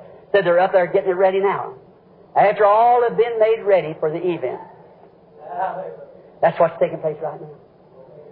All's being made ready for the event. A church being pulled out for His name's sake, taking His bride out from amongst the world. These denominations, all the world and the filth and things of the world. Everybody, the event was made ready. Everybody was standing out. They said, now keep watching right up on top of the mountain there. That's the way it's always come. That's the way it's to come this time. That's the way it always comes. Not through a denomination. Never did God use a denomination. Never. The reformer goes forth, he gets the word of the Lord, and then when he dies, they build a denomination out of it. That's what Pentecostals and all did. When the new issues and everything, that's where everything come out. A new word added, then they built a church out of it. Made a denomination, separated themselves. It had to be that way. And you can't beat nature. Nature follows the same routine all the time. Stalk, leaf, tassel, so forth. Shuck, and the wheat. Now notice, all was ready. Everything had been kindled and made ready. And everybody was standing out. I had my head sticking up. My arm around my wife was looking, and children standing there, all of us looking up like that. I was something because we was expecting it. It was promised to us. Amen. The Word promises this. It shall come to pass before the great and terrible day of the Lord shall come. Amen. Behold, I will send unto you Elijah the prophet. He shall turn the hearts of the children back to the fathers. Amen. This shall come to pass in the last days. I'll pour out my Spirit from on high. The former and latter rain shall come together in the last days. All these promises through the Scriptures been given. We're looking upward, watching the true bride across the nation this hour. Looking up, church, He's coming one of these days. Just as sure as He come the first time, He's coming again. Get everything ready. Separate yourself from shuck lay before the sun. Keep looking up. Be in our expectation. All at once, we heard something from the top of the hill. A voice come down through the loudspeaker and said, all things are ready. Then this man standing right there by the side of me, he said, let the fire fall. There it comes pouring down across that mountain, a glacier of fire and blazes of liquid, a sight to behold. Brother, let's get all things ready. For one of these days, the fire is going to fall. We're going up. Now let's get ready for the fire falling time. We're in the last days. We all know that. And we're ready for the coming of the Lord. The thing to do is separate yourself from all sin. Separate yourself from anything that pertains to the world. Don't love the world or the things of the world. Let no man by his creed deceive you. You stay right straight in the promise of God, the Word of God. And that Word, if it's a Word for this day, God vindicates it so. If He doesn't, it's not the Word for this day. The Word that fell on the day of Pentecost will not work this day. No, sir, that was for Pentecost. This is for the bride. Going home with the bride. We got something different. The Pentecostal represented that again. We're in the bride age. No more than the word of Noah would work in the days of Moses. No more than the word Moses' law would work in the time of Paul here. He tried to tell them you're dead to that. And you cannot have that. Church, you separate yourself from denomination and all the filth and things of this world and all those things that keeps you in man-made creeds and orders and things like that. You separate yourself. Look up. Get ready. The fire's going to fall one of these days. God's going to let Him come. A sight to behold. Would you be ready when He comes? Would you be ready to go up with Him when He comes? The secret rapture of the supernatural bride shall be made more from mortal to immortality, be changed in a moment, in a twinkling of an eye. We which are alive and remain shall not prevent them which are asleep. The other day on Armistice Day, I was standing down there in Tucson. My little boy wanted to see the parade. I was studying, and didn't have time to do it, and I had a lot of sick calls and things. So he said, Daddy, they won't take me. He said, take me. And I said, all right, Brother Simpson, I think he's here. And his little boy wanted to go. So I jerked him in the car and run down. I stood there on a corner and watched it. After a while, I heard way back in the distance a muffle coming. Boom, boom, drums beating. I stood there, I thought, well, these little fellows, they really read all these books about Army. They'll really like that. I noticed coming up first was the old World War I tank. There they come up, little bitty fellows like that. The next come after that was the big new tank of the Second World War, the big Sherman tank with a muzzle brake on it. Then come the next, and after a while come the Gold Star Mothers. And then after a while come 12 veterans that's left in the whole state of Arizona from the First World War. 12 veterans. After that come a float, the Unknown Soldier, the little white cross. There stood a sailor, Marine, and a soldier standing guard, a little petition on the float. On the other side was an old gray-headed mother sitting with a gold star pinned on her, a little lovely wife crying. Her husband is dead, a little ragged boy, his head's turned sideways, his daddy was killed. And then behind that come more and more and more, and then to the new army. I stood there, what a sight to behold, and how sad. And I thought, oh, God, one of these days I'm going to behold another sight. There will come forth the resurrection day, which will first will be last, and day which will last will be first. The old prophets will come breaking forth first, and they see that procession going marching up in the air. And we which are alive and remain shall not hinder them which are asleep, for the trumpet of God shall sound. The dead in Christ shall rise first. We'll fall right in line with them, going in. Hallelujah! All down through the age of Luther, Wesley, Methodist, Presbyterian, on down to the last age who receive the Word in their age. God bless you. Get all things ready, and the fire will fall. Let's bow our heads just a moment. I wonder in this visible audience tonight, while I've held you here for till 9:30. Is there one here? Is there a dozen here? How many here? It says, Brother Branham, I'm ashamed of myself the way I've lived. I have catered a lot to a denomination and man. I know that I'm not up with the Word of God. I'm just going to ask you to pray for me, Brother Branham. Raise up your hand. God bless you. God bless you. Just look way up into the balconies around. God bless you. I know. Now don't be ashamed. Now don't be, and out yonder across the nation, from New York to California, from Canada to Mexico, you people gathered in those churches where those faithful little groups that believe this message with all their hearts. They've come out of great tribulation, come out through those denominations. They're germs of life. Do you feel the urging tonight like the little eagle that you hear something that's a little different from what you've heard? But yet in your heart you know it's the truth. You in there's a pastor standing there somewhere. You got your hand up, I'm going to pray for you. These things wasn't done in a corner, friends. Remember, straight is the gate and narrow is the way, but few there'll be that'll find it. Don't go with that crowd that's moving on yonder, friends. That lady you see at church age, he could jump up and down, dance under music, lukewarm. Didn't say it was ice cold now, it said it was lukewarm. That's the Pentecostal. And don't know that it's miserable, wretched, blind. Blind to what? The Word. To the manifestation of the Word. Because it never comes through their organizations. They cannot receive it. And you ministers down there in Tucson tonight, I don't hold you responsible for that. God does. I was there for 3 years. I told you I wouldn't start a church. I didn't. Brother Perry Green started. And I was there 3 years, and not one time did you invite me to your pulpit. I sat in Tucson for nearly 3 years. God will take me from the desert one of these days. This message must live. Now, I tried my best to get into you. I know the reason you did it. You hear why you reason you did it? Your denomination would kick you out. And you know many of you have talked to that first wrestler. And you know it's the truth. Shame on you. Come out of it. Get out of there, brother. If there's any life in you, you'll be like that little eagle that you spoke of. You'll hear the Word of God. Remember, you're going to hear this for the last time one of these days. We're real close now. Won't you come tonight? Dear God, we set solemnly now a Thanksgiving day. It really is, Lord. I am grateful, Lord, to be living in this day. This is the greatest day. Paul, the apostle, longed to see this day. The great man of old longed to see it. The prophets longed to see it. They looked for this day. Abraham looked for this day, for he sought for a city whose builder and maker was God. It hangs right above us tonight. John seen the Spirit of God descending out of heaven. Bore a record. Know that that was the Son of God. And think now He's choosing His bride. Dear God, out across the land everywhere, speak to their heart. You're the only one who can change their heart. If that wasn't seed put in there at the beginning, they'll never see it, Lord. They're just, the blind will lead the blind. They'll fall in the ditch as sure as anything. Because your Word says they will.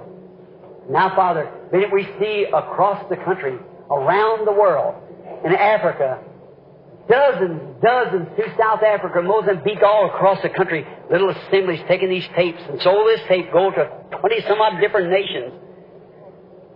And they're beginning to see it and pull away. Hundreds and hundreds of them. Won't take many, Lord.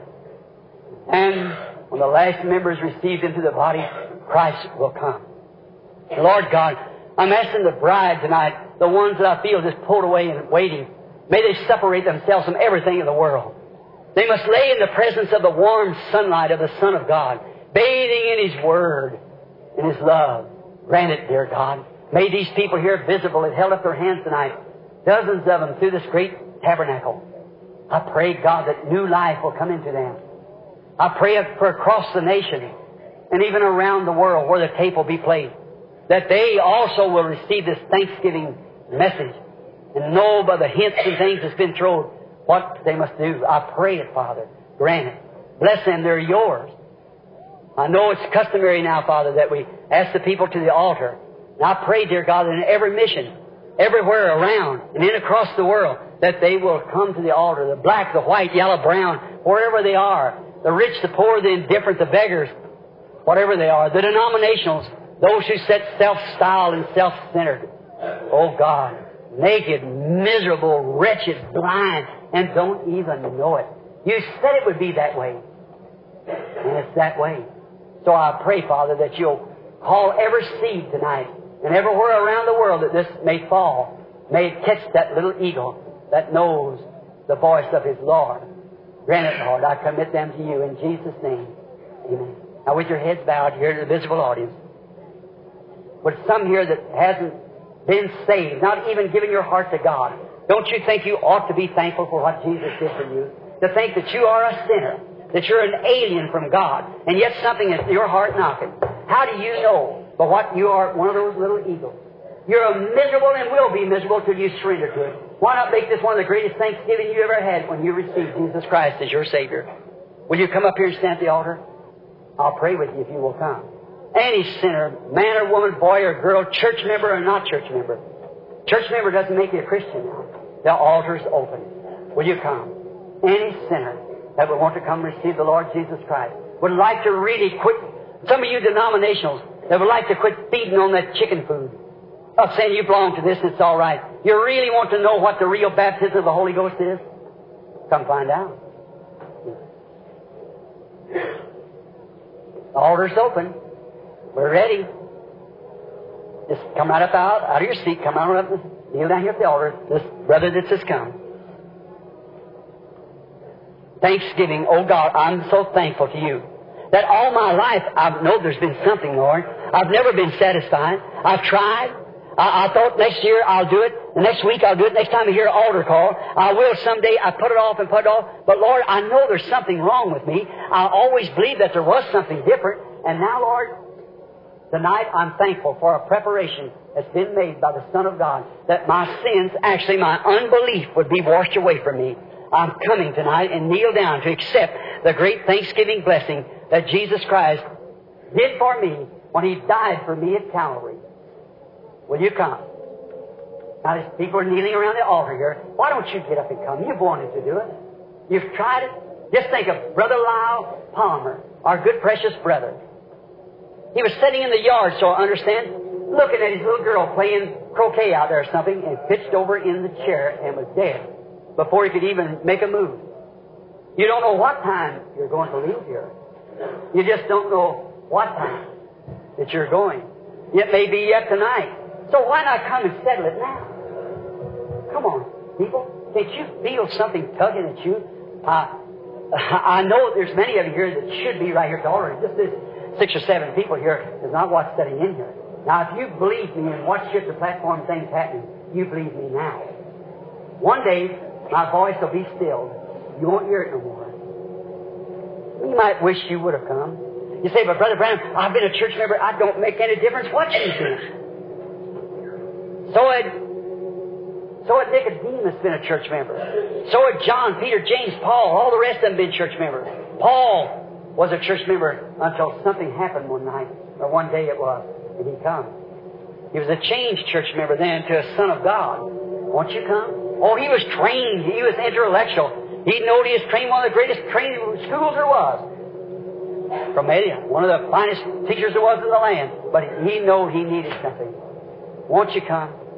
Once more, I asked you here around the nation. I asked you wherever you are and what assembly you are at this Thanksgiving hour. Remember, I'm being taped here, not only here but in heaven. You know, it's scientifically proved that every move you make is recorded. They prove that. Remember, television proves that. The television doesn't manufacture the picture. You're the picture. It just transmits what you're doing into a channel. You're there anyhow. See, when you move your finger, that move goes around the world. Every time that you put on a dress, your looks goes around the world. It's on a record. Every thought that goes through your mind is on a record. And someday the record's going to quit playing. It's going to be put in the album. And then at the judgment, it's going to be come back. There you stand with bob hair, claiming to be a Christian. There you stand with thoughts in your mind against the Word. And it's right in your mind. You can't hide it. Remember, television science even knows that's true. You're standing right now knowing that you should be here. Remember, when this is recorded at the day of the judgment, that same thought that you're having will be coming right back to your mind again. That'll be right on record. The whole world will see it played. Why don't the world, looking at you on the day of the judgment, all the angels there, if you're ashamed of me here, when your picture's being made now, at the day of the judgment, I'll be ashamed of you. For I anointed my word, sent it to you. You wouldn't believe it. You hid yourself behind something. Oh, you say, I'm good enough. I've done this. I've danced in the Spirit. I've spoken tongues. So does the heathen. I shouted, so does the heathen. How can you turn back on the Word then? Why not come to Him now? Why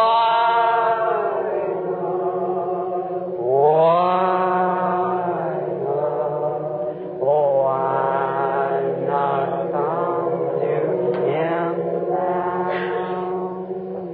Why do you wait, dear brother? Oh, why do you tarry so long? Jesus is waiting to give you a place in His sanctified throne. But you're one of the members of His body. Why? Oh, little eagle, come on.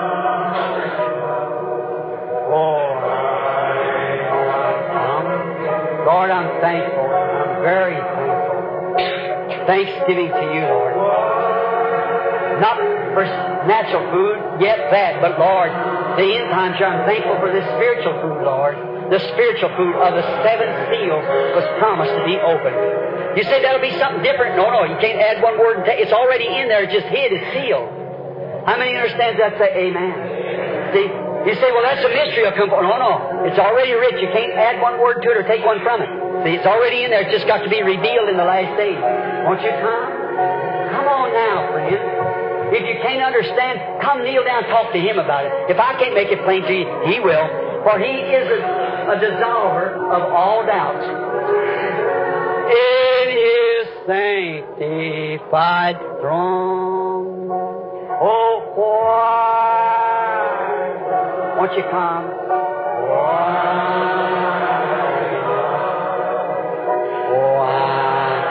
not come to Him now? Remember, there's a recording making of this, not only on this tape, but God's great record. Each one of you. Every move, when you bow your head, bow your heart, what thought goes through your mind, remember, it's being recorded right now in glory, and the record's going to be played on the day of judgment. Where's your decision? Oh, how you want it changed at that day. I'm just going to wait because there's many around the altar now. See, maybe one of them, if I held just a little longer, there might be another one out there. It might be somewhere in New York. It might be somewhere in Philadelphia, out in California, in Arizona, somewhere. There might be another one coming. Pastor, wherever you are, don't give the altar call up now. We may never see another Thanksgiving. This might be the last one, and records will be put up tonight for the last time. The tape will run out one of these days. The record will be cut and it'll be in God's album, and it's going to be played back what your thoughts is now. Don't say you didn't know different, you do. But no man can come to me except my Father draws him. And all the Father has given me, they will come. Well, I believe if I was sitting out there somewhere and I had the least thought, I'd sure take up here as hard as I could. Oh,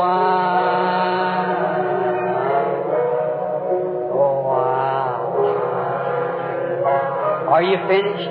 You sure you're not grieving His Spirit? Let's keep our heads bowed then. You sure you haven't grieved His Spirit?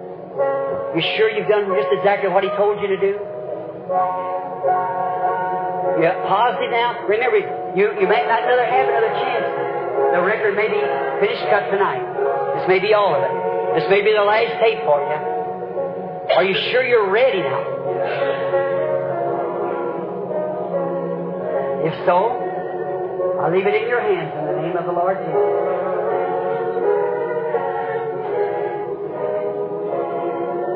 Now, while the choir's singing softly, I'm going to pray for these that's down here. I'm just kind of a very odd sort of a Christian. I believe that God has to do the saving.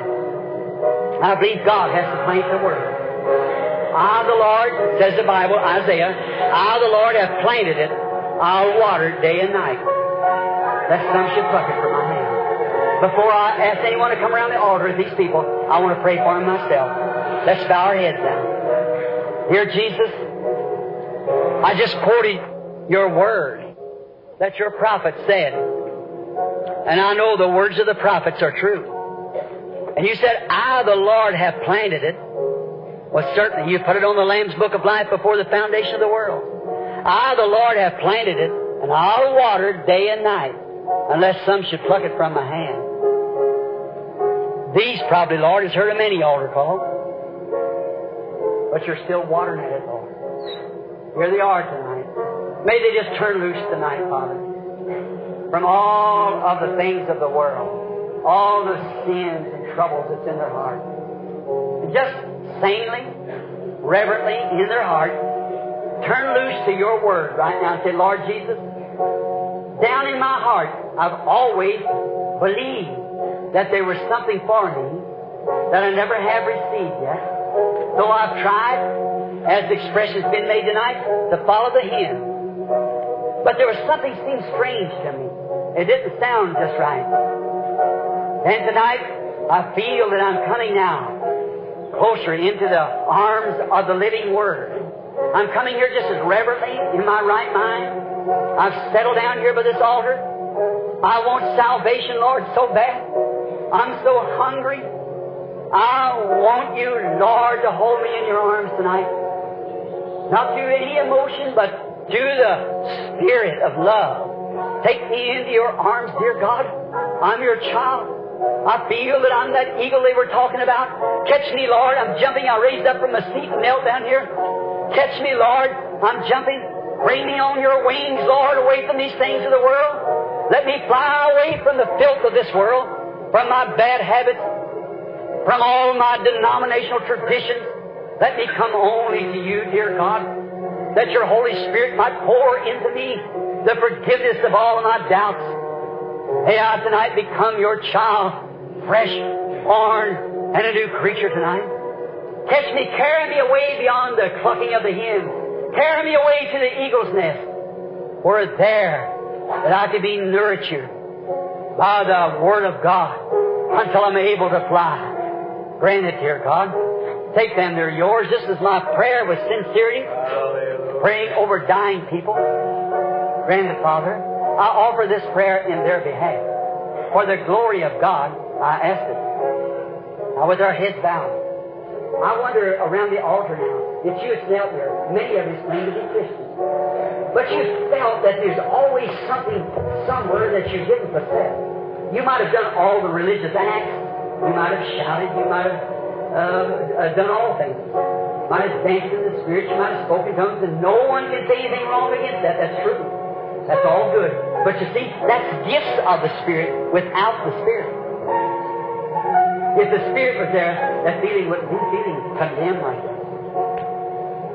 Do you really, sincerely here at the altar, believe that right now while you're here, that just the act of turning yourself loose, not in emotion now, but in genuine, unadulterated faith, that God will receive you and nurture you with His Word until you're eagles yourself and can fly?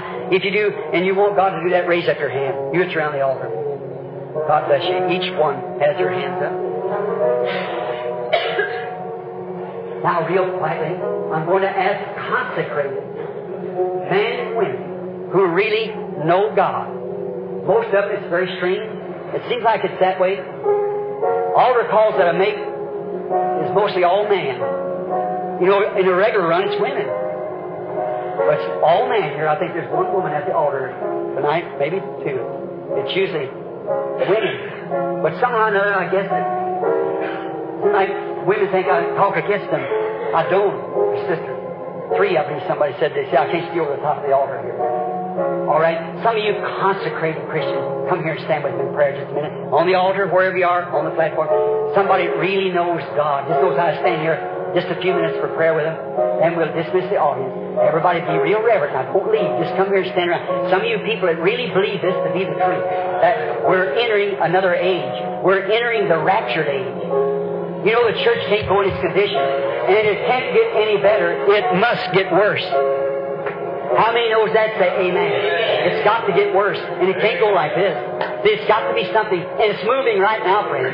It's on. The move is on for the bride. That's the truth. That's thus saith the Lord. Move up now, consecrated Christians. that wants your record to find out that these who come sincerely, that you want to come and offer prayer with them as your brothers and sisters. Come up around the altar. Stand around here just a moment for prayer. Someone else want to come? Stand around here. Just kneel down by them. Just walk where you men, around those men, you women. Sweetly, humbly ask prayer for them. Dear God, help them. I surrender all. I surrender my denomination. I surrender my first wedding. I surrender my first husband. I surrender everything, Lord.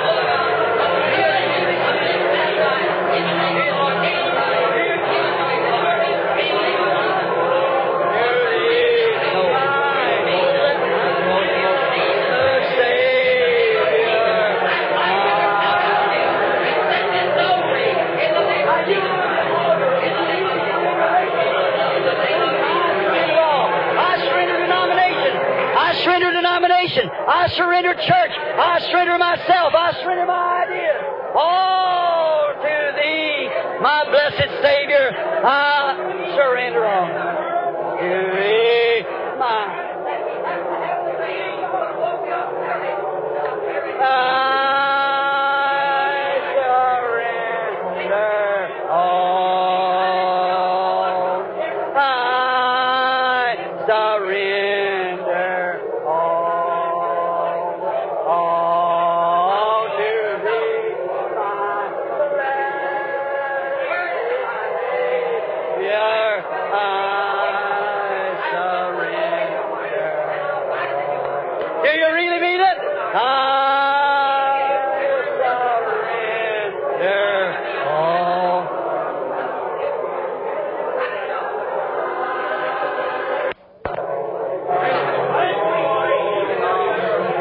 You here now at the altar? You here, it's around the altar that's prayed. The church has prayed for you. You prayed yourself. Now, there's only one way you can be saved. That's by faith. Are ye saved in that by grace? The grace of God spoke to you, brought you to the altar. You're seeking God's blessings. You're seeking His Word. You're seeking the Holy Ghost. You're seeking the favors of God. And if you are, and you can read it with all your heart, surrender it. Now, don't look for any emotion. Look for a truth. A truth that's from your heart by faith. Lord, I'm willing to do anything that your Word commands me to do. I surrender myself with all that's in me. If you believe that with all your heart, I want you to raise up to your feet, turn around to this church, the audience, and raise your hands up, and we'll sing it together with them. I surrender everything that's in me, God. As best of my knowledge, everything that I am, I surrender. Step up on this platform here, you that's at the altar. Step right up here on the platform, brethren. Right up here, all of you, brothers and sisters.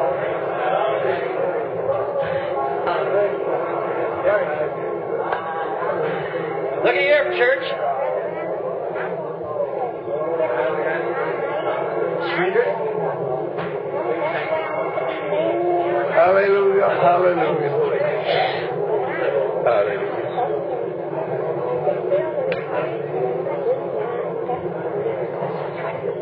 You surrender every bit to Him who's work.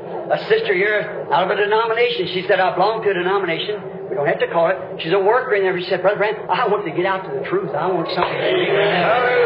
Let me quote His words. Blessed are they that do hunger and thirst after righteousness. Amen. For they shall be filled. Now you here on the platform has just come. If you are ready to surrender everything that you are, everything, to obey the Word of God. You're going to be told you this week what to do. Now if you're ready to surrender right now to Him, just raise up your hands like this to the audience. Now, you here on the platform, let's sing it together. I surrender all. Everybody together, all right.